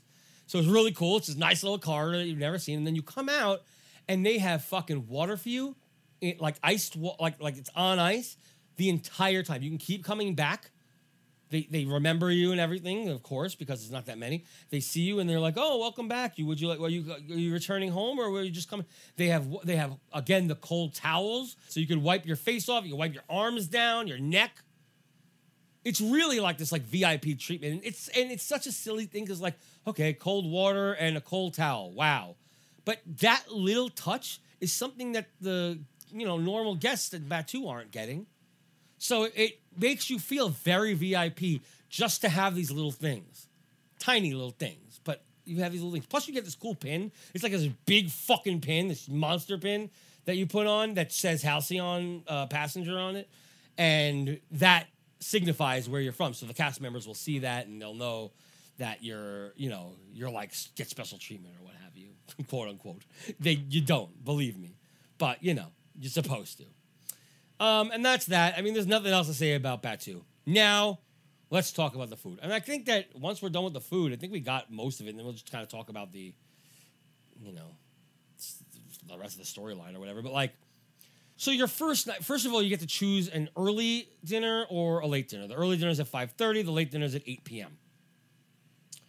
I chose the late dinner because that's what time I eat normally. I eat at about 8 o'clock. I get home from work at 7, so that made the most sense. Otherwise, I'd be fucking hungry. Now, I haven't talked about the lounge. So there's a place called the Sublight Lounge, which is fucking awesome.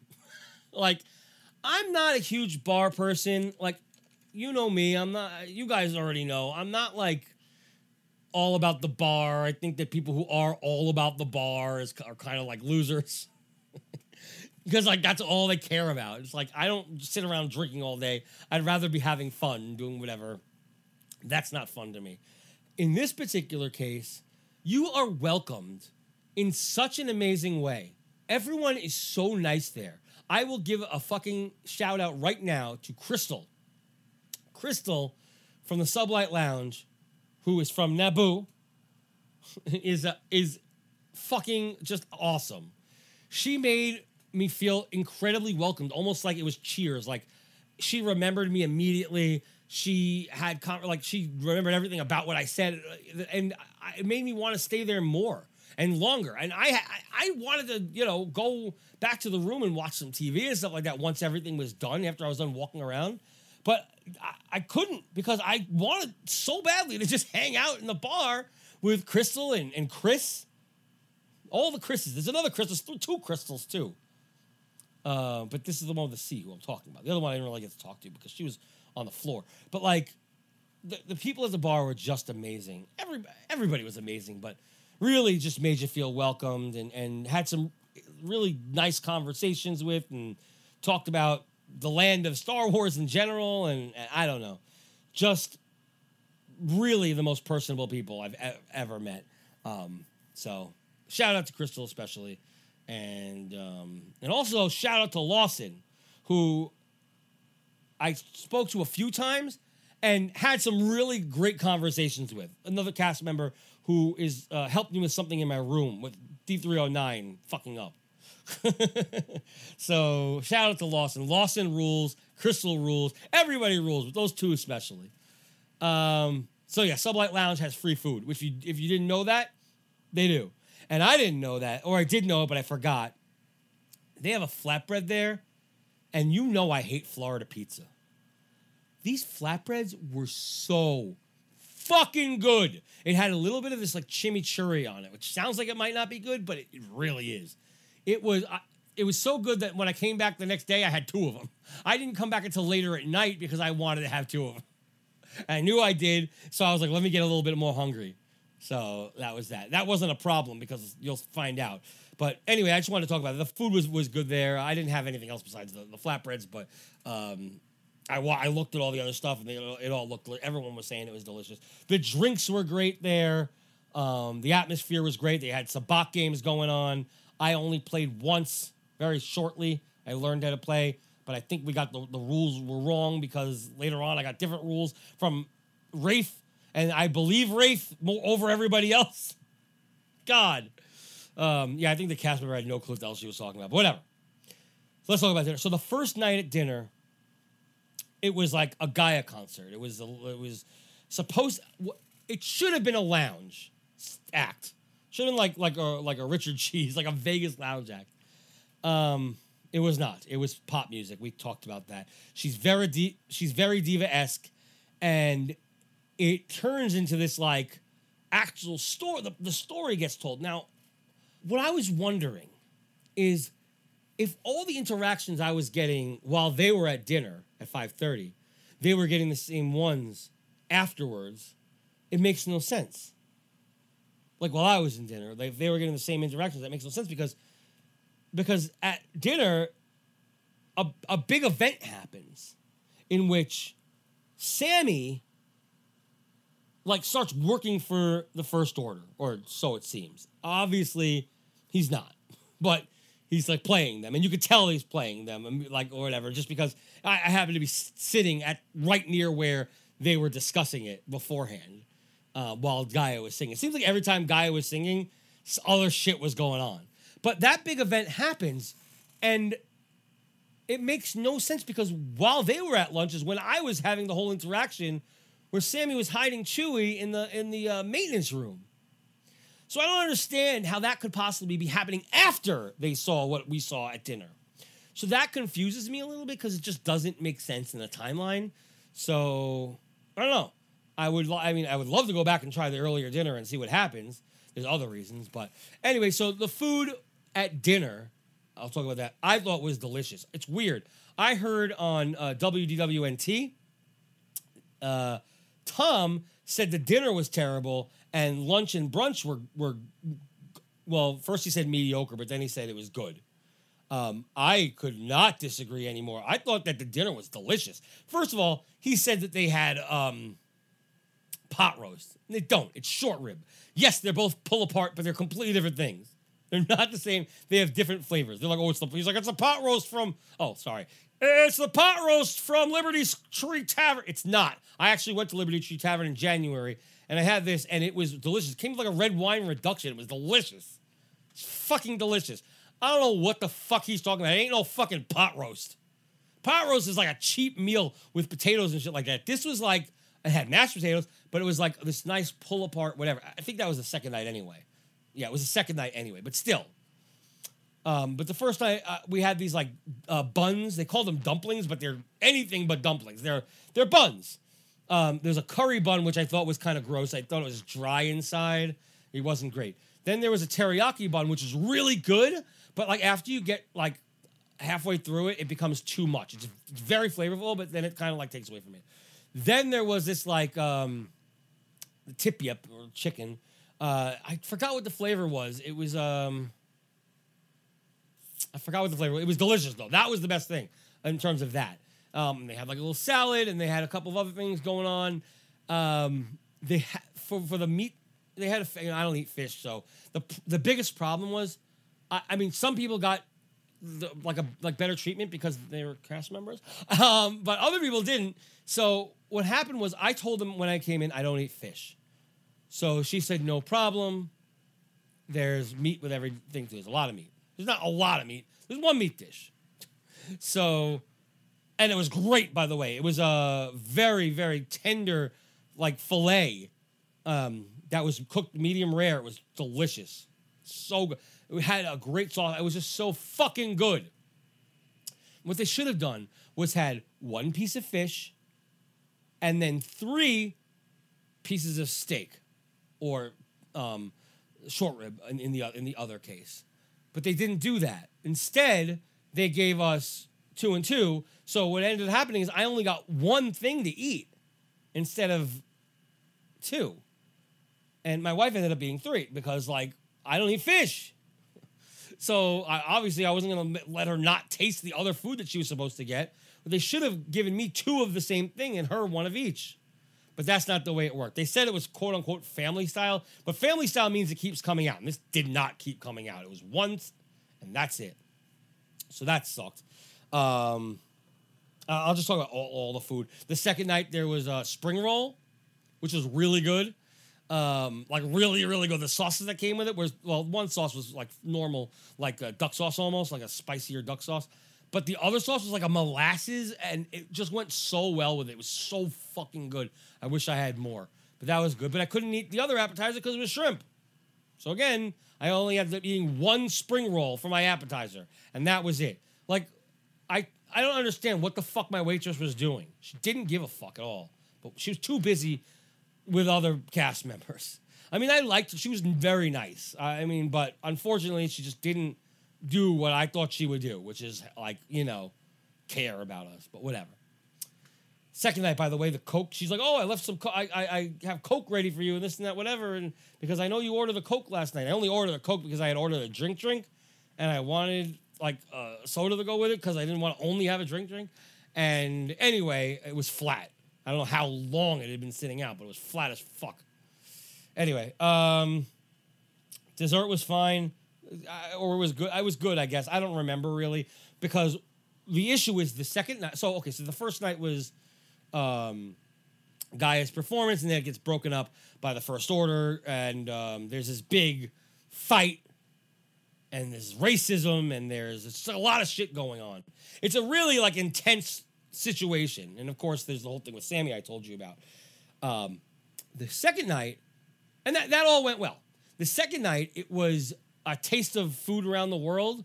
And it was really presented really nicely. It was done very much like The Menu, if you ever saw the movie The Menu, where they all come out at the same time and they drop the plates at the same time. Of course, there aren't enough cast members to do that, so they had to make like 5 trips, and I didn't even get my waitress. Like, it was somebody else who brought me my food. But either way, it was a really nice thing that they did.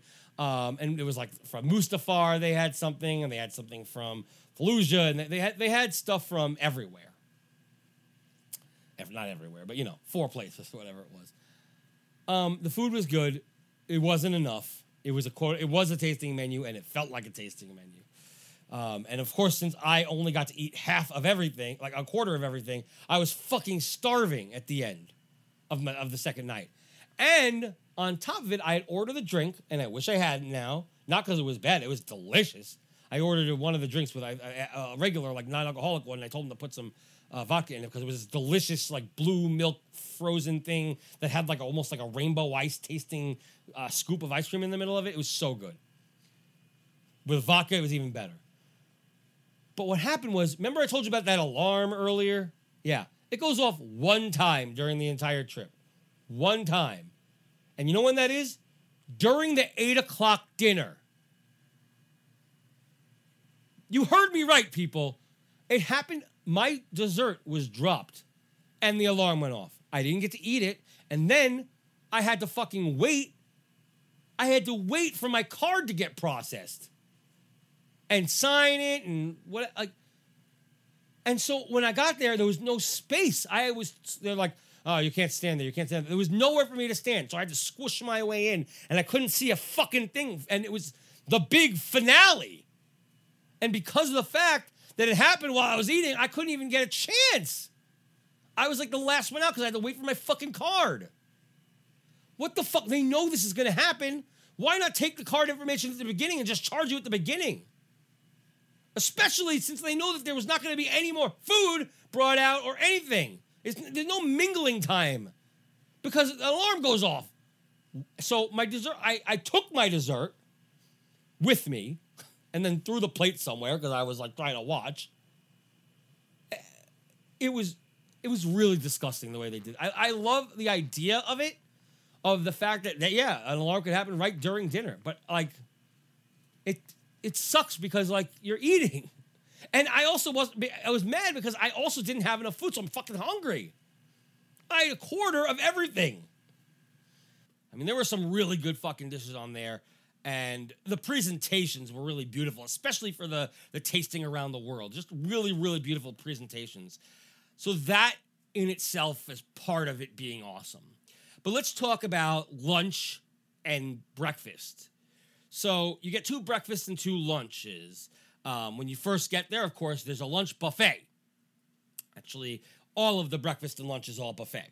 So when you first get there, you walk in, and the first thing you see on the left-hand side is this cheese. I've seen people post it. It looks a lot better than it is. So it's basically like a grilled cheese, but the bread and the cheese are all kind of pressed together where the cheese is kind of on the outside almost. And it's in the shape of like one of those bubble waffles, but it's cheese. It sounds like it could be okay. It's not. It's terrible. It's fucking disgusting. I don't know what it is about it. The cheese maybe it's too sharp or it's too, whatever it is, it does not taste like grilled cheese at all. And the tomato sauce that goes with it, which they call, what do they call it? Red fruit? Red fruit soup is what they call it. It's tomato soup. It's Chef Boyardee. Like, it's absolutely, and it's not even good Chef Boyardee. I know a lot of you out there is like, oh, there's no such thing as good Chef Boyardee. Yes, there is. Yes, there fucking is. So there is such thing as good Chef Boyardee. I've had it. It's delicious. Fuck you. I like Chef Boyardee. In this particular case, though, it's like real bad. It's not good at all. There were a couple of salads. I don't eat salad. And not that I don't eat vegetables. I just don't like dressing.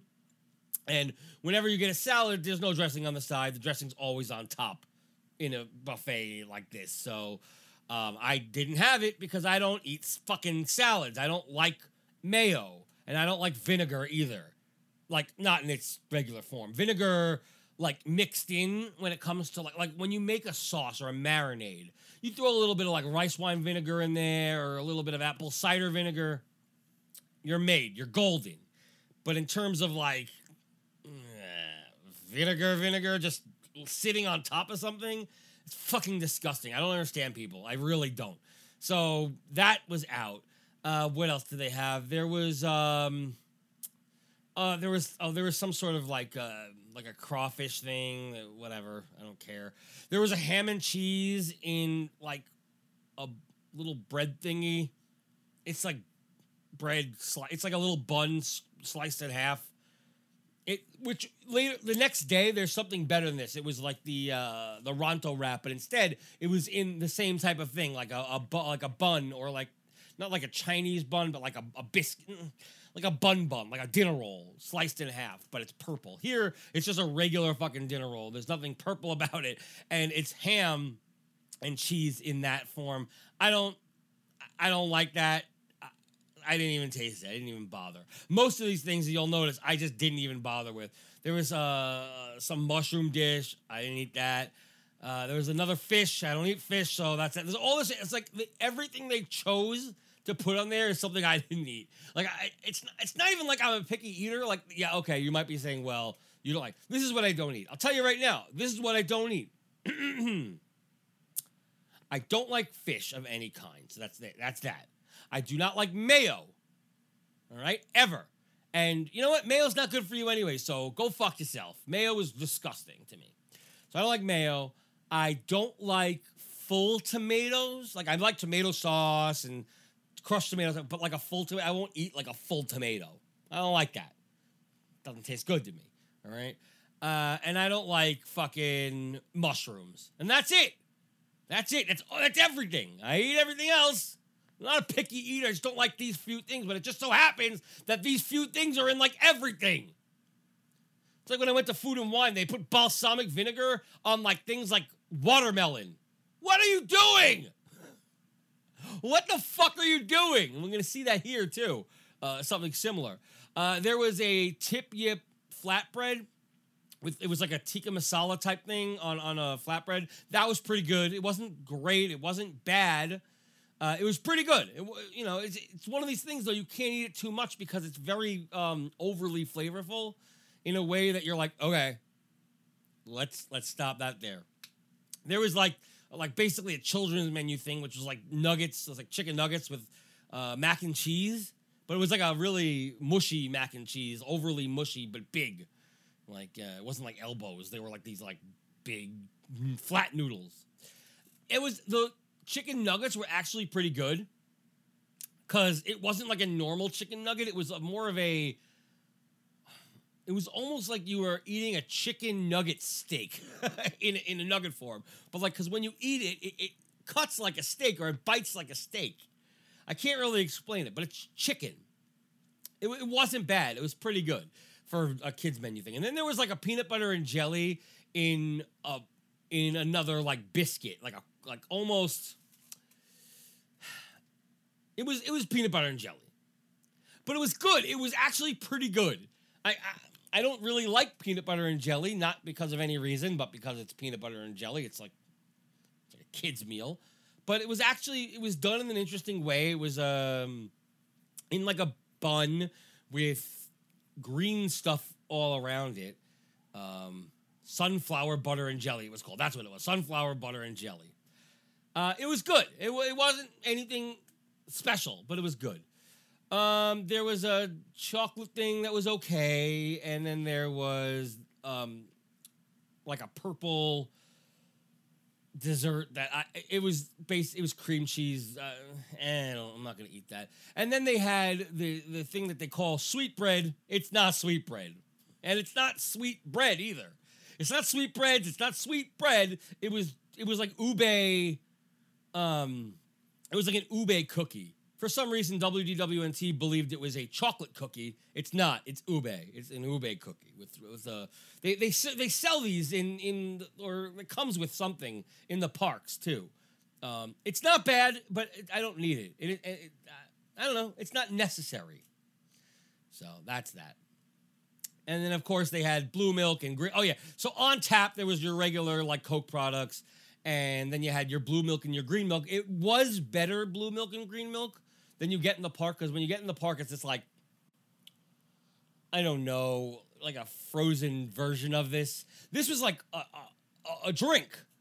It was better. I still don't like it, but it was definitely better by far than what you get in the park. This is like special here, and I definitely enjoyed it more. But, that goes, it is what it is. So then we have breakfast was the next day. And I could actually just give you both breakfasts because they were pretty much the same. I'm going to tell you right now, the only edible thing at breakfast was this plate that was like a waffle, but it was like shaped like the Death Star or something. No, it was like shaped like Shangri-La, like whatever, like the Halcyon logo. And there was the Rontos that were just sausage links. They were Ronto sausage links, and it tasted just like the Ronto wrap without the wrap. And it was delicious. Like, I fucking love the Ronto wrap meat. It's different than a hot dog. Anyone who tells you it's similar to a hot dog is correct. It is similar to a hot dog. But anybody who tells you that it just tastes like a normal hot dog is out of their fucking mind, because it's not. And so when we're talking hot dogs, a good hot dog is all beef. If it's not all beef, it's not a good hot dog. If you're getting like a ballpark dog, it sucks. If your dog is white, it really sucks. This is not. This is like a pork dog, but it's done in like a sausage fashion. So even though it kind of tastes like a hot dog, it also kind of tastes like a sausage. So if you haven't had a Ronto wrap, that's what it is. And it's completely different than the flavor of either of those things I mentioned. It's its own thing. And it has a snap to it that makes it texturally delicious. Amazing. I love it. I could have had all just the wraps.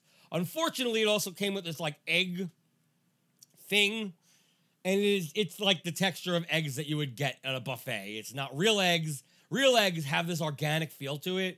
This is like those eggs that like feel like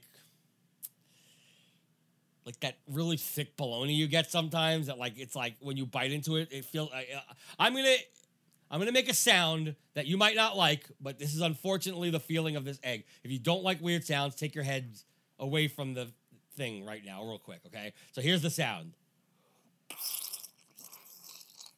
That sound is what it feels like to eat this egg. It's disgusting. It's fucking gross. And it doesn't taste great either. There's no seasoning on it whatsoever. The breakfast, both days, is pretty much identical and pretty much inedible. The first, like, there's like a fruit thing there where the fruit plate would be good, but they put this like gross jelly on there that was like savory but also sweet at the same time. It was really bad. And that ruined the flavors of the fruits that came with it. The fruits on their own were actually pretty good. But these things just ruined it. And then there are these things that look like raisins, and they're also like bitter. They're not raisins. I don't know what the fuck is going on with that shit. So that was out.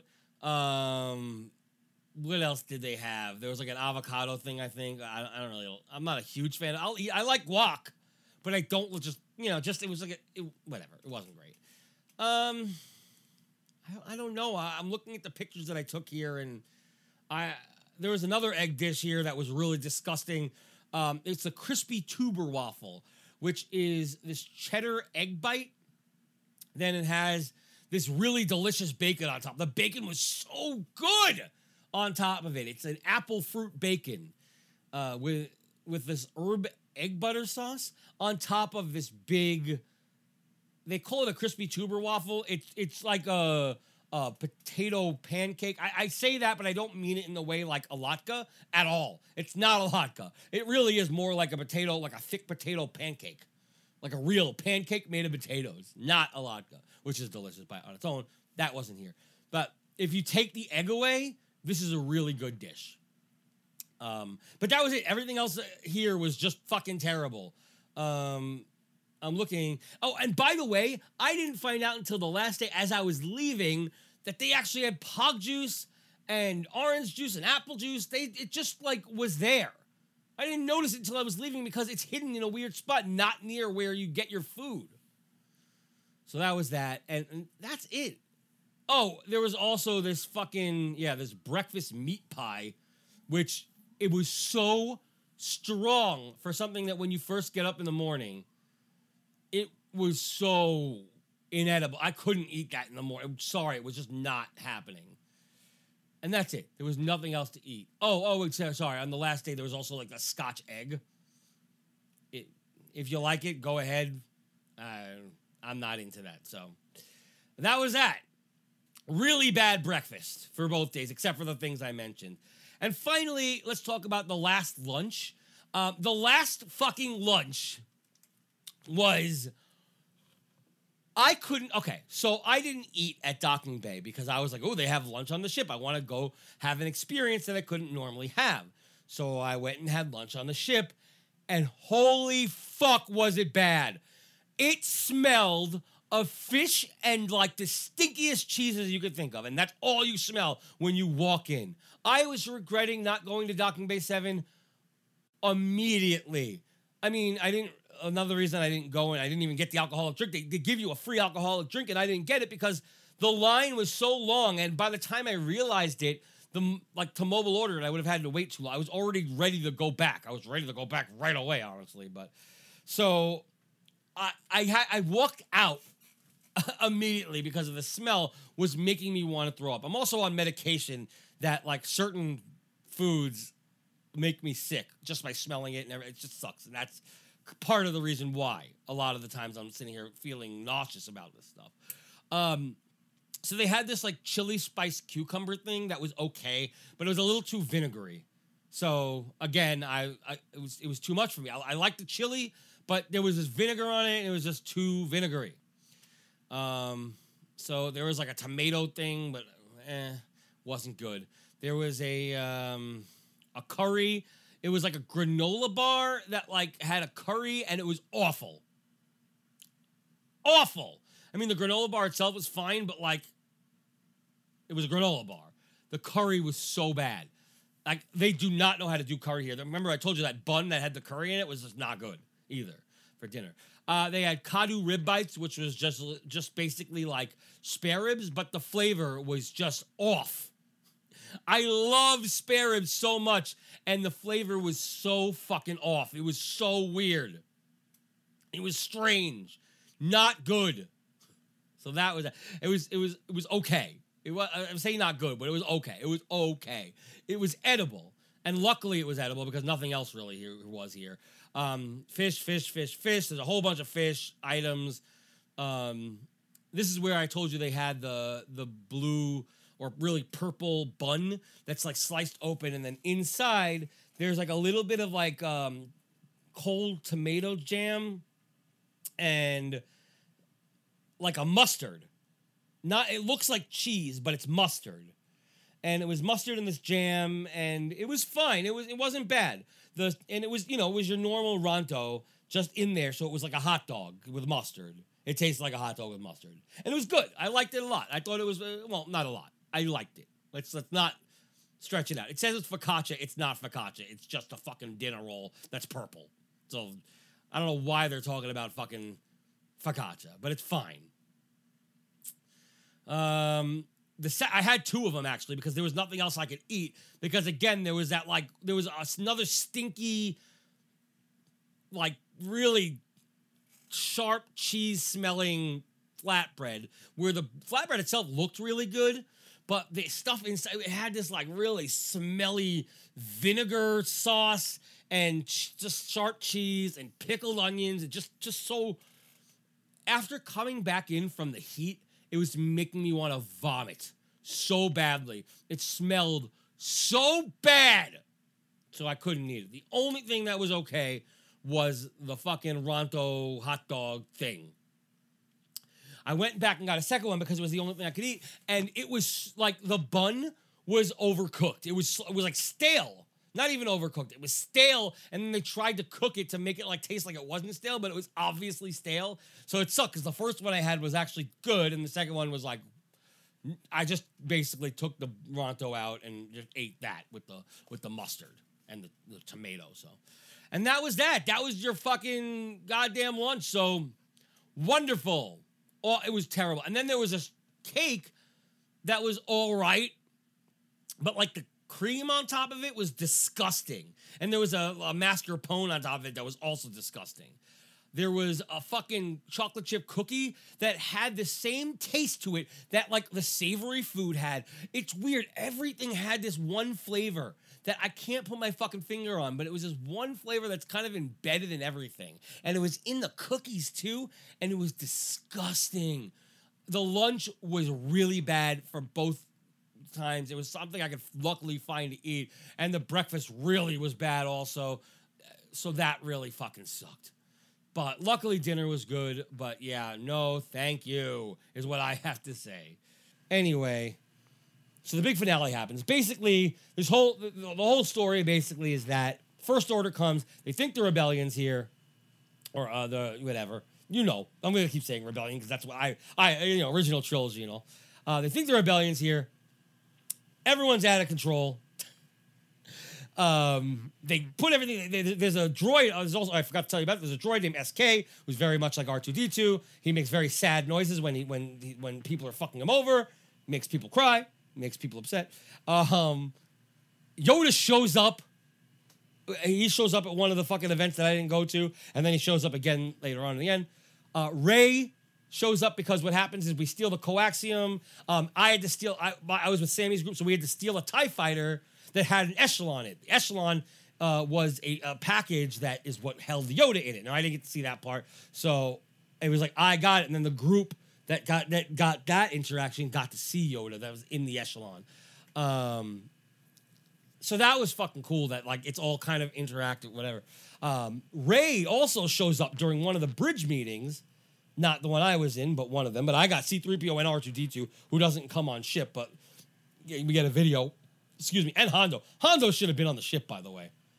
Hondo definitely should have been on the ship. And then so Rey actually comes on ship. She's here. A bunch of people get to see her if you're at the right place at the right time. This all culminates at about 7:15. There's an acoustic concert that Gaia puts on. And during that whole scene, there's all the shit going on downstairs with Rey and Sammy and Chewbacca and this and all these, everything is happening. Croy and all this shit's going on. But I actually chose to watch the show, which I don't know if I regret because I told you, I decided to take the musician path. I spent most of my time with Gaia and Sandro and Wani, in that latter part, besides all the rebellion stuff I was doing. So I kind of liked that. I got to watch the entire concert, although I did miss all the fun stuff downstairs, which I didn't know was happening, because I was scheduled to go to the concert. But again, stop going to things that you're scheduled to, because that's not what you should be doing. And that's what sucks about it, is because they put an orange or yellow thing on it saying you have to do this. So I did it, and I guess that you just shouldn't follow that. And they didn't tell you that ahead of time. They didn't say you don't have to do it. They said you have to do it. This is your mandatory thing. But it's not really. You don't have to fucking go. And that's what kind of fucked me up. Anyway, so all this shit's going on downstairs, and they're hiding Rey during it. And I noticed that. I started seeing they're doing the same thing we did with Chewbacca, except she's much shorter, so it was easier. And I was like, Rey must be there, because I had heard the story. But I was like, at this point, I'm already where I am. And then we went to eat. I don't know what happens in between there, because I was eating. The alarm comes on. We come outside, and then we get this big fight between Rey and Kylo Ren. And it's it's actually a really cool fucking fight. There's a lot of acrobatics going on, and there's this one cool part where he fucking uses the force to pull her really quick across. So that's fucking cool, because she's just flying across. A lot of cool shit happens. Kylo Ren destroys the ship, which stays that way for the rest of the fucking time you're there, which is awesome. Everything is kind of kept the same. And then he fucks over Croy, and it was funny because Croy looks at me like, what the fuck? And I looked at him and I said, you see? This is what happens. I didn't say fucking. I was like, see, this is what happens. I told you. And then he was like, ah! And he's stormed off because Kylo just fucking took over and doesn't give a shit about anyone. Then Kylo wants everyone dead and tells Croy to literally murder every person on the ship. And he's like, wait, but there's people here who are for the First Order. And he's like, I don't give a fuck. Kill them all. Kill them all. And then fucking storms off. So Croy's like, okay. Luckily, Sammy is dressed up like a stormtrooper, and he fucking pulls off his helmet, and he's like, takes everybody over, and then fucking, yeah, it writes itself from there. There are multiple moments where I was tearing up, and I have no problem saying that. I got so emotionally involved in these characters. So when Sammy goes from this bumbling guy who everyone's been making fun of to this guy who everyone's praising and giving all this credibility to, it totally hit me. And I don't care. It really hit me. I was tearing up so bad. Then fucking the second I saw Yoda, gone again. I was gone. Then there's this whole fireworks ceremony that kind of culminates everything after evil has been thwarted and all that. And again, I started tearing up because I was like, oh my God, it's over. And also because it's just this celebration, these fake fireworks that even you can see they're fake, but something about the whole culmination, it's so emotional. And you got to remember, you're part of this fucking story the whole time. So that's that. Of course, there's a lot of other stuff that happened. I forgot to tell you, there's also a climate room or whatever, and basically it's just you're walking out to Batu without actually knowing. It's just this little room that just takes you out to Florida, basically. And it's it's simulating the weather of the planet we're going to go to. But actually, there are stuff that happens there too, with the stormtroopers. There's stuff that happens there with the Jedi. I watched a video of someone like one of the Saja, the main guy who I called Saja because I didn't realize there were more of them. He's spends time and this person who was on a Jedi path and actually one of the rocks moves. It's crazy. And then he really is getting into for anybody out there who has self-esteem problems or I don't know, feels like they're not liked or feels gets really takes what other people say to heart all the time. And I understand all of that, believe me. He gives this really inspirational speech about how meaningful you are. And even though he's talking about the Jedi, he's clearly also talking about other things, and it could really get to you. And I only watch the videos at this point because I know I can't go back because it's sold out and all that. And I'm going to watch them all until I see all the interactions that people have had because I want to know. I need to know because I'm not ever going to get to experience it now, the stuff that I missed. And I want to see all of it. So it's always a new experience just watching these videos. So the question begs, does it feel Star Wars? Right? Yes, it absolutely feels Star Wars. I love the fact that you're mostly dealing with characters who are not from the Star Wars universe. There are some, and they're placed in a nice way. They're not there taking over. Because let me tell you, I've heard people go, well, I'm not going to go because it's got, well, there's characters from the sequel series. There are characters from the sequel series. Rey is there. And that's it, besides fucking Kylo Ren. Nobody really ever has a problem with Kylo Ren. They only have a problem with Rey, really, right? So, but if you have a problem with Kylo Ren and Rey, they're here. But so what? They're just there. They do their thing. They're not offensive in any way. Kylo Ren is Kylo Ren. He's got a mask on, so it's not weird. It is a little weird that Rey is there because she doesn't look like Rey. And so it feels like a costume character. The cool things about this being all original characters for the most part is that the original fucking characters don't look like anyone else and you're not immediately taken out. Because that's what would happen if you had original fucking characters. People are like, well, it should take place during the original fucking trilogy things and we should have Luke, Leia, and Han. Really? Let me tell you what would happen if you had Luke, Leia, and Han. You'd be fanboying or fangirling for a second, and then 2 seconds later you'd go like, wow, this is interesting that Han Solo character is here. But you know how you feel when Sammy and Lenka and Croy are walking around? You think, oh, fuck. Croy is gonna fuck shit up here, and I really need to stop it. Or Sammy, you need to help us now. Like, everything feels real. Because these aren't characters that you're expecting. These aren't characters that you know anything about. And when you see them, you're not automatically thinking, this isn't the character that I want. And that's I don't care what you even think you're going to say. That's exactly what you're going to think, is that this isn't the fucking characters you're looking for. That's because when you have C-3PO and R2-D2, yeah, you can get away with that because you don't see their face. When you have Kylo Ren, you can get away with that because you don't see his face. But when you have, like, Rey, it becomes strange. And if you have Han, Luke, and Leia, it becomes strange. If you have Darth Vader, yeah, you get, again, it would work. But, so, what, you want another thing with Darth Vader? Come on. I have no, like, people really shit on the sequel series, and I'm fucking sorry, but I'm gonna fucking be the one to tell you that the sequel series is not as bad as you say it is. All right? So the people who are like, and they made it woke Star Wars. No, they didn't. Shut up. Just because there's a woman doesn't mean anything. Yeah, they had some cringy lines, but they had cringy lines in all of the movies. All of them. Including the original trilogy, there's some weird cringy lines. The prequels are really where the cringy lines come from. I mean, fucking everything in fucking Attack of the Clones is cringy. At least the stuff with Anakin. Sequel stuff has the least of the cringy lines, honestly. That's not true. It has about the same. People just get so fucking down on it just because Disney did it.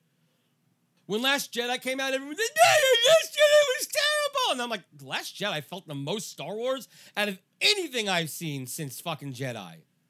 And even then, this was pretty equal to that. Finally, people came around and they were like, oh, Last Jedi is actually good. Because it is. And then people with Rise of the Skywalker have so many issues with it. Like, you should calm the fuck down. The movie's not bad. Like, seriously, shut the fuck up. I'm sick and tired of people just hearing shit on the internet and then pretending that they feel that way too because they heard someone else say it. Like, stop your shit. The movie's not that fucking bad. All Star Wars things are awesome in their own respect. So stop it. Just stop it. Fuck. Anyway, but this was, if you had the original trilogy, it would just completely take you out. This was how it feels. It feels Star Wars. You feel like you're in Star Wars. So now we get down to what should they have done, right? Because you have to get to that. So the things I complained about are so small because everything is great, but there are small issues, and a lot of those issues are because, for instance, I don't even remember. And a lot of those issues come from, like, the fact that sometimes you'll wander around and you won't see a goddamn thing. It's so small. I know I talked about this earlier, but the rooms that you go to, you got the engineer room, you got the brig, you got the cargo hold, you got the lightsaber training room, you got the climate simulator, you got the atrium, you got the sublight lounge, and that's it, right? Because then you have and then the bridge, of course. But the bridge usually it's locked. Usually the bridge is like for like big events. I think that they have some that aren't, but still. And I guess you have the dining room, but nobody's ever in the dining room unless there's something going on there because it's closed because they're getting ready for food. Except for the sabacc tournaments, and they're basically, it was just really, if you ever, like, I've walked around the ship a bunch of times during peak hours here, and I found literally nothing in all the rooms I just mentioned. Like, nothing going on. The atrium, there'd be like a couple things, like, or there'd be stormtroopers, and that's it, just kind of hanging out, doing their thing. Stormtroopers you can't really interact with them the way you want to, although it is fun sometimes, but like you're going to hear affirmative as an answer a lot, or, you know, just it's the same responses you get. And then they have some pre-programmed stuff for each room or for certain things. Like there are some great reactions. Like there's some stuff they put in that's like specific to the situation at hand. Like they gave a couple lines for each room, and there are like lines for specific things. Like for instance, when you're hacking into with your data pad, you're hacking into the system. I told you there's like a computer that like you can go up to and you can interface with it, and you can enter restricted areas. I said that earlier. And sometimes they notice it and they come over to you and they're like, "What are you doing?" Which is their normal thing. And then they go, "Yeah, but what's that?" And they point at the restricted. They're like, "It says it's a restricted area." And you're like, "Oh no, I'm just, I'm checking my mail." And they're like, "You can't do that here. You're not even supposed to be using this," And they'll shut you down or whatever. And you're going to just go right back and do whatever. Or you can like kind of throw them off the trail because the stormtroopers are all pretty fucking dumb, and you could always, you always trick them. And then they go, "I'm watching you." That's the one you hear the most is, "I'm watching you." Yeah. So, but besides that, like there are a lot of times when there's no interactions that I can find at all. In all the rooms I was walking around the ship, it would definitely benefit to have that extra layer and some more interactions with maybe some more characters, or just more storylines that are kind of embedded throughout. There is a lot going on, and I know they don't want to get overly complicated, but I feel like there is absolutely a way to embed more stories. Some that don't even have to like have a lot like Sandro or Chewbacca, where they're part of the story, but they don't have their own specific path. Even the Jedi path doesn't really have an ending that I'm aware of. It's just kind of, you can take a Jedi path and then just kind of be a Jedi, So to add some extra elements of fun for people who, first of all, may be a little introverted and may not want to put themselves out there because they're nervous, or they do want to, but they can't. And let's just say they're just not being noticed. So another thing they can do is add more responses and discussions into the comms. So when you go into your communicators, you can get more messages from more people around the ship. Or even the same people, but you could have different responses that could lead to different paths. Like you could not just be part of the rebellion or the resistance or part of the First Order, but you can be like a rebel spy or an Imperial spy, or you could be a Sith, or even just a trooper. You know what I mean? Like you could go on this trooper thing where people are trying to recruit you to be a stormtrooper. Because right now, all you have is you're in the First Order, and there's nothing specific about it. But to be able to go, you could be either a trooper or maybe even a Sith. It could be like whole other paths open up based on other responses you might give. And they aggregate it with what you say to people and what they, or how the actors perceive of you and what, happens in your interactions with them. Because when I left, you can go to your profile and you see everybody's information in your data pad, every single person, and it's got the list of everyone you communicated with, and then it says how well you know them. So it'll say high, low, or medium. And then it'll say how well they trust you.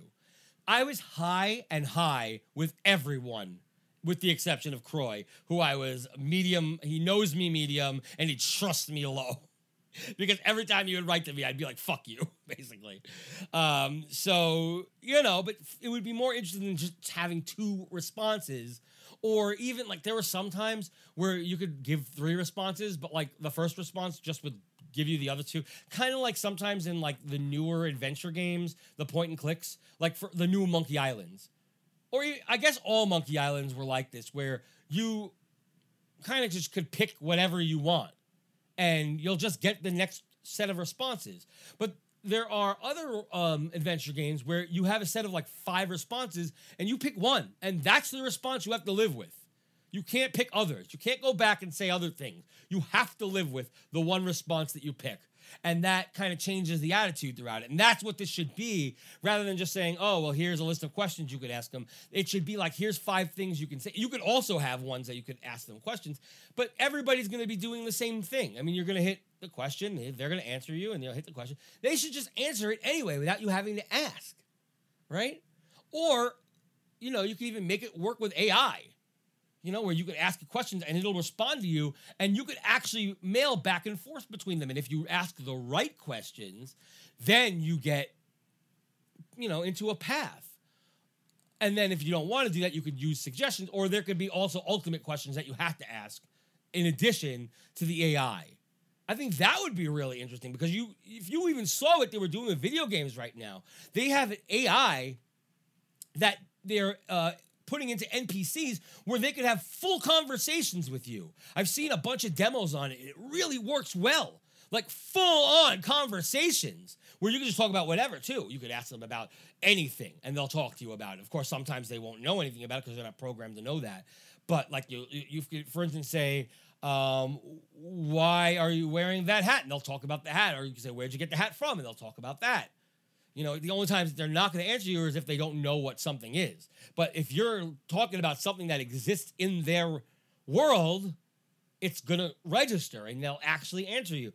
And that could really work in this particular situation. Of course, they can put filters on it, so there's no, you know, you can't do language and what have you, obviously, stuff like that. But I think that would work out really fucking well. So another thing would have been for the Batu mission. Now, the Batu mission, as I was talking about, is shit. It's the worst part of the whole entire thing because, again, we've been to Batu. We know it's the same fucking things over and over again. It's really not fun. You're playing these fetch quest missions that are really stupid. But how about if instead of that, you go on Batu and you do these Starcruiser specific things? So there could be, like, for instance, a mission from, we were talking about Sandro.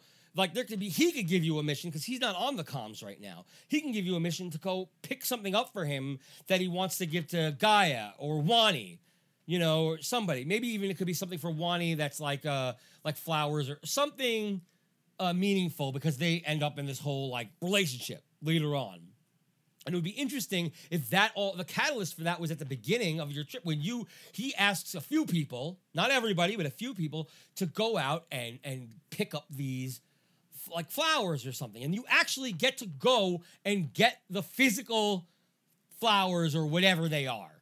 And they don't have to be flowers that are alive. They could just have smells attached to you. You easily do that. And they could be fake flowers that have smells attached to it, and they can feel real.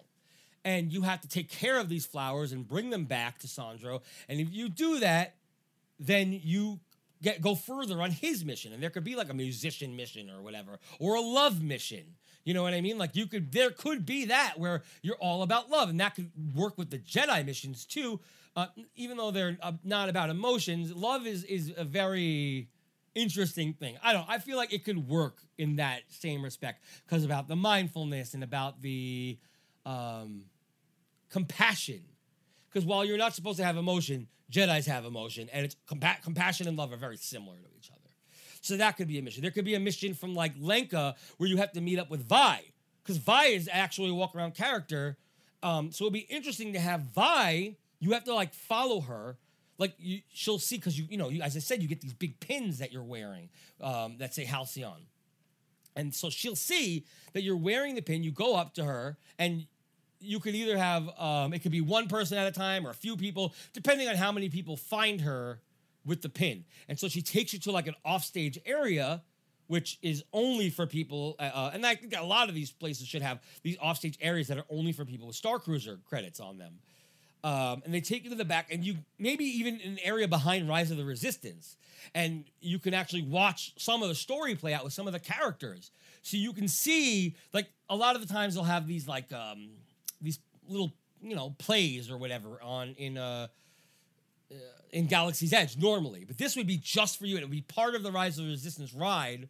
And it could, because when you go into Rise of the Resistance, you don't have the lines you have when you go into Smuggler's Run, how you have those extra lines from Hondo saying, oh, there's somebody on the, oh, I see that you're from the Halcyon, or whatever it is that he says.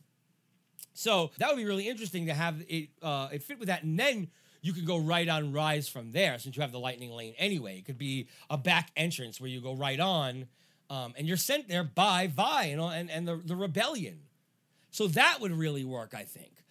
There could be maybe a diplomacy mission where you get to actually meet Olga at the cantina. You're already, you can, because I think that, because when I went there, I didn't have a reservation for Olga. They just said, hey, you want to just walk in? And that was it. And they said, do you want a seat or no seat? I said, we wanted a seat. I said, seat. They said, sure, it'll be like 10 minutes. And then it was 1 minute. Because I think that people who have that Halcyon pin get that preferential treatment. Because there's only fucking, a couple hundred of them. And not everybody's going to go to Olga's. So throughout the day, it makes sense. And you can get that seat or that whatever. So it was really cool. So it should be the same thing, except as you're sitting there, and you don't have to have a drink. You're not required to. You sit down. Maybe they give you water or some shit like that, or unless you order a drink. And as you're in the middle of drinking your water or your drink or whatever, they tap you on the shoulder and they bring you to the back room, and you have to have some sort of diplomacy mission where you're negotiating with Olga for maybe Rafe in the Sublight Lounge, or maybe even the cast members in the Sublight Lounge shouted again to Crystal. So yeah, I mean, that would be really fucking fun. And, they call people over one at a time. So this way, even if there's like 5 people in there at the same time, it's not like a long thing. You go in there, you negotiate maybe 5 minutes, and then the next person goes in. That would be a lot of fun. You know what I mean? How about like a mission from like the captain or Sammy, a rebellion mission or whatever, and where you have to like find like a physical map. And it's in, again, another offstage area that you can only open up with their magic band, but you have to find it based on clues. So it's not just them saying, go to this spot on the fucking map. They give you clues, and you have to figure out where it is. So not everyone's going to get it, but if you do, and you, again, bring it back to either Sammy or the captain, depending on, probably the captain, because Sammy's in the middle of a lot of shit. So he's running around more. So you give that map back to the captain, and that changes your path. So you're on this like resistance path. You're on this like A-team resistance path. So now you have a completely different experience than the B team, because now you're more integral because you ended up finishing that mission. And maybe there's only 20 people who can be involved in that. So when the 20th map is found, and this obviously they'll always be in the same place. And once one is taken, a cast member replaces it, and then what have you, etc. So once 20 of them are picked up, everybody gets a message on their comms unit that says, thank you so much for picking it up, or whatever, or somebody else found it, or whatever it is. It'll be a nice little message basically saying this mission's over because the maps have been found already. And that would be a lot of fun, because then... and not all 20 of them are going to even return it to us. Some of them will just forget or not care or whatever. And they're shitty, like paper, whatever. So, okay, it could be a souvenir or what have you if you don't return it, but then you don't get this really cool moment. And these, what do they cost? Like, it'll be like, 10 cents to reproduce it each time? So, pretty cool souvenir. And maybe even you give the map, and then she, like, does like a holo scan, and then you get that map anyway. So you still get to keep it. That could be fucking cool. And then you're on this other path, and that adds another path, and it adds a lot more of these fun elements and more levels to the fun, so that other people can experience like the B team or whatever, the B tier, because now the A tier is doing something else. And so they're not always taking over, because the biggest issue is that there's always these people who are taking over, right? And in my case, they were all cast members. In your case, it might be somebody who's just really eager, or someone who's like super like into it, who doesn't get that other people want to be involved. And I know it's up to the character to do that, but sometimes, I mean, this is with the cast member's case, usually they're kind of favoring that particular cast member, and it sucks.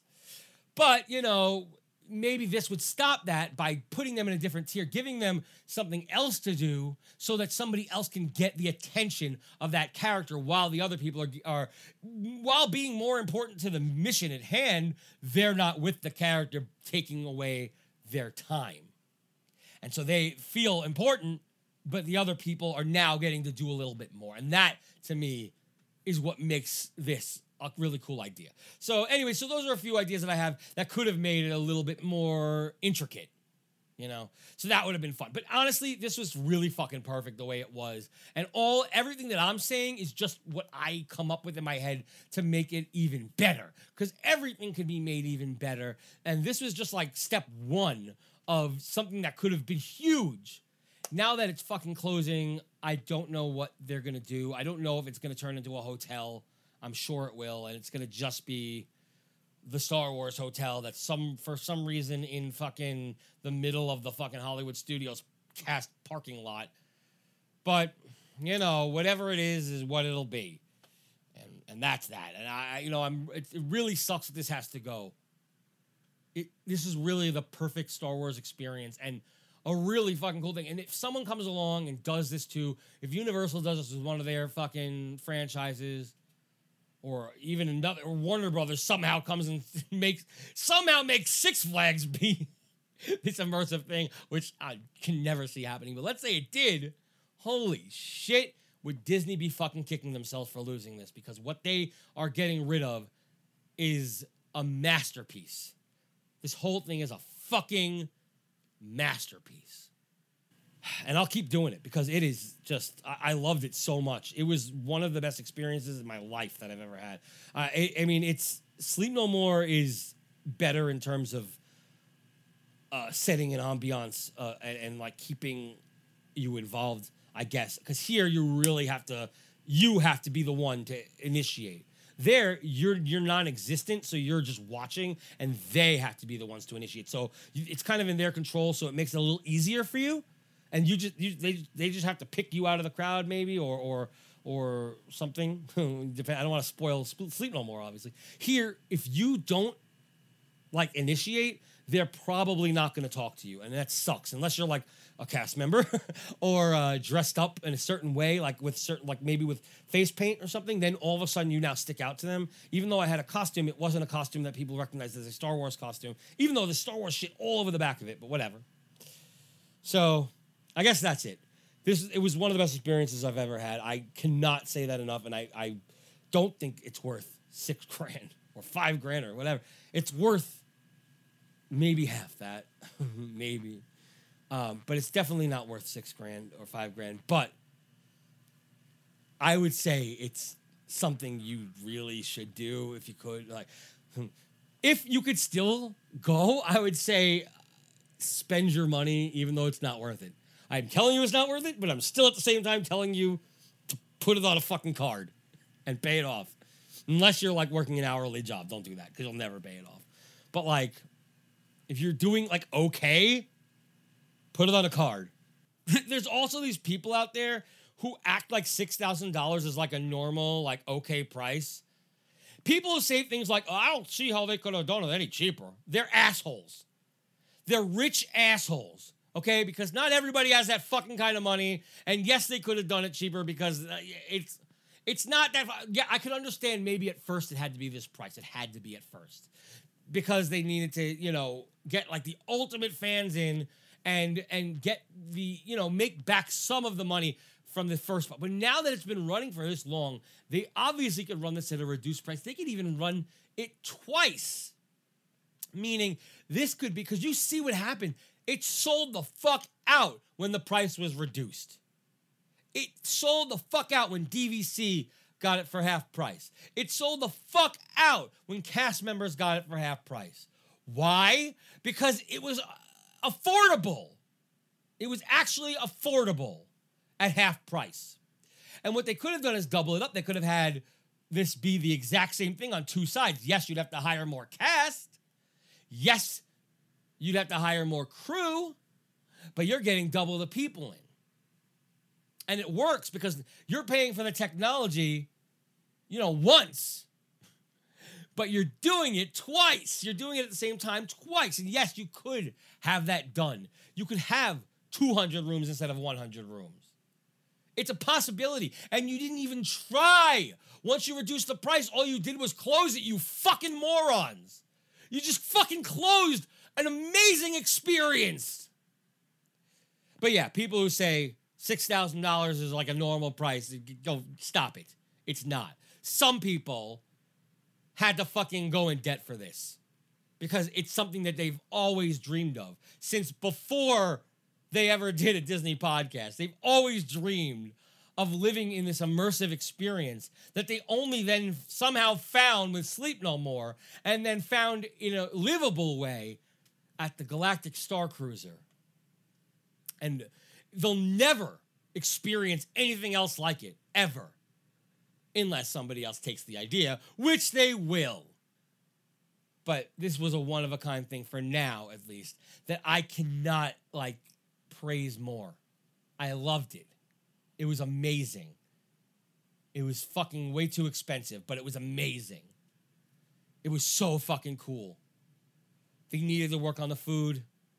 They needed to work on the way that people get treated when there are people who know each other. I get it. I would want to do that too. But I wouldn't though, because I'm fair. And yes, I would give my friends a special thing once or whatever, but not every time. It's so noticeable when it's every time. But unfortunately, you know what's going on. It sucks. They're closing it. I think it's ridiculous. The cast members there are absolutely amazing, and they better be being filtered into the parks. And I'm hoping that maybe they can be an example for the parks. They could be an example for other cast members, and not just oh, look at that goody two shoes, which is the attitude they kind of give them. Now it's you see a cast member who's good, and these shitty cast members who I see them on Twitter, they just are oh, look at that. They treat people who are actually making magic like they're lame. It's fucking sick. It really is. The fact that the way that this has turned out. And it's all because they're well, we have to be inclusive. And while I agree they have to be inclusive, but to them, inclusive ends up being more than just, your tattoos, which, tattoos, your hair, all that stuff. Who fucking cares, right? We're now living in a different age where your individuality matters. And even when I was a cast member, I spiked my hair, and they only once complained because it was really long. Now they wouldn't be able to complain, no matter how long it was, right? But the problem is they're also including people who are just bad. They're shitty cast members. They're not good employees. They complain about everything. They're on social media complaining about everything, about their job, about hating everything, and they outwardly say they don't do things. And if you blame a cast member for not picking up trash, for instance, in picture, you get yelled at by other cast members, by idiots fucking who are fucking white knights and shit. Dude, it's the cast. I was a cast member. It was my job to do certain things. Even though I was nowhere close to a showkeeper, it was still my job to keep the place fucking clean, because that's what they told us. If you see something, you pick it up. You never let the trash look like the way that it looks in some of these pictures. But now, you say anything about them, and you're the asshole. No, they're the assholes. The cast members who work on the Halcyon are so amazing. They really need to be examples, and they should start hiring people who are like them. Nobody else. Nobody underneath that, because they have the utmost love for this company. And fucking the management needs to see that. They need to, because it's amazing. And it sucks that it's leaving. It sucks that it's leaving. It sucks I'll never be able to do it again. But at least I got to do it. And I'm sorry for anybody who can't. Believe me, I didn't think I could, but I had to. I just had to. Because it's Star Wars. I love fucking Star Wars. So I fucking had to do it, and I don't regret it for 1 second. It was seriously in the top 5 moments of my life was doing this thing. That's saying something. So that's how I'll leave it. I loved this fucking thing. And I'll talk about it again, I'm sure, at some point. I will, because this was... I don't want to stop talking about it. I've been talking about it since I got back, and I can't stop. I can't stop listening to things about it. I can't stop discussing it, because it's an experience that I've always wanted. It's the one, the experience that I always have wanted. So thanks again. Leave a review, 5 stars, please, on iTunes. Offshoot the assholes who have been fucking up this show and whatever. And let's get this show back on track. MouseRants.com, everybody. MouseRants.com. That's right. Got a real .com now. Not Mouse Ranties or whatever the fuck they were before. Mousy Rants. Now it's actually us who got the real thing. I love you all. You guys rule. But also at the same time, later, fuckers!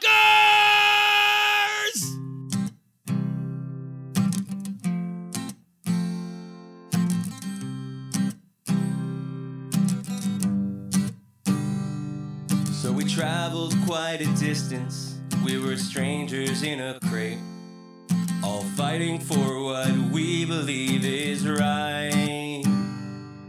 We divided for a moment, a soliloquy in space. But when we join together, we will fly. On aboard that U-Haul shuttle, we were forced to leave our crew. But the distance doesn't matter, 'cause I'm coming back to you. We all toast to the resistance, even those who disagree. Lady H still lives on in our memory. We are one galaxy, one galaxy. It was written in the stars, this is where we're meant to be. We are one galaxy, one galaxy. So much more to love, so much more to see. Whoa. So we took down the first order, worked with pirates, droids, and thieves. Then we came together for a revelry. And although some things seem difficult and hopeless at the time, with the power of our union we shall rise. We are one galaxy, one galaxy. There are many, many planets, but we are living free. We are one galaxy, one galaxy. United in shared moments through the vast infinity. Unleash the possibilities when you open up your mind, finding beauty where we never would expect. So raise your great reactor to our lives now intertwined. We'll meet again outside the docking bay. Our love leads the way.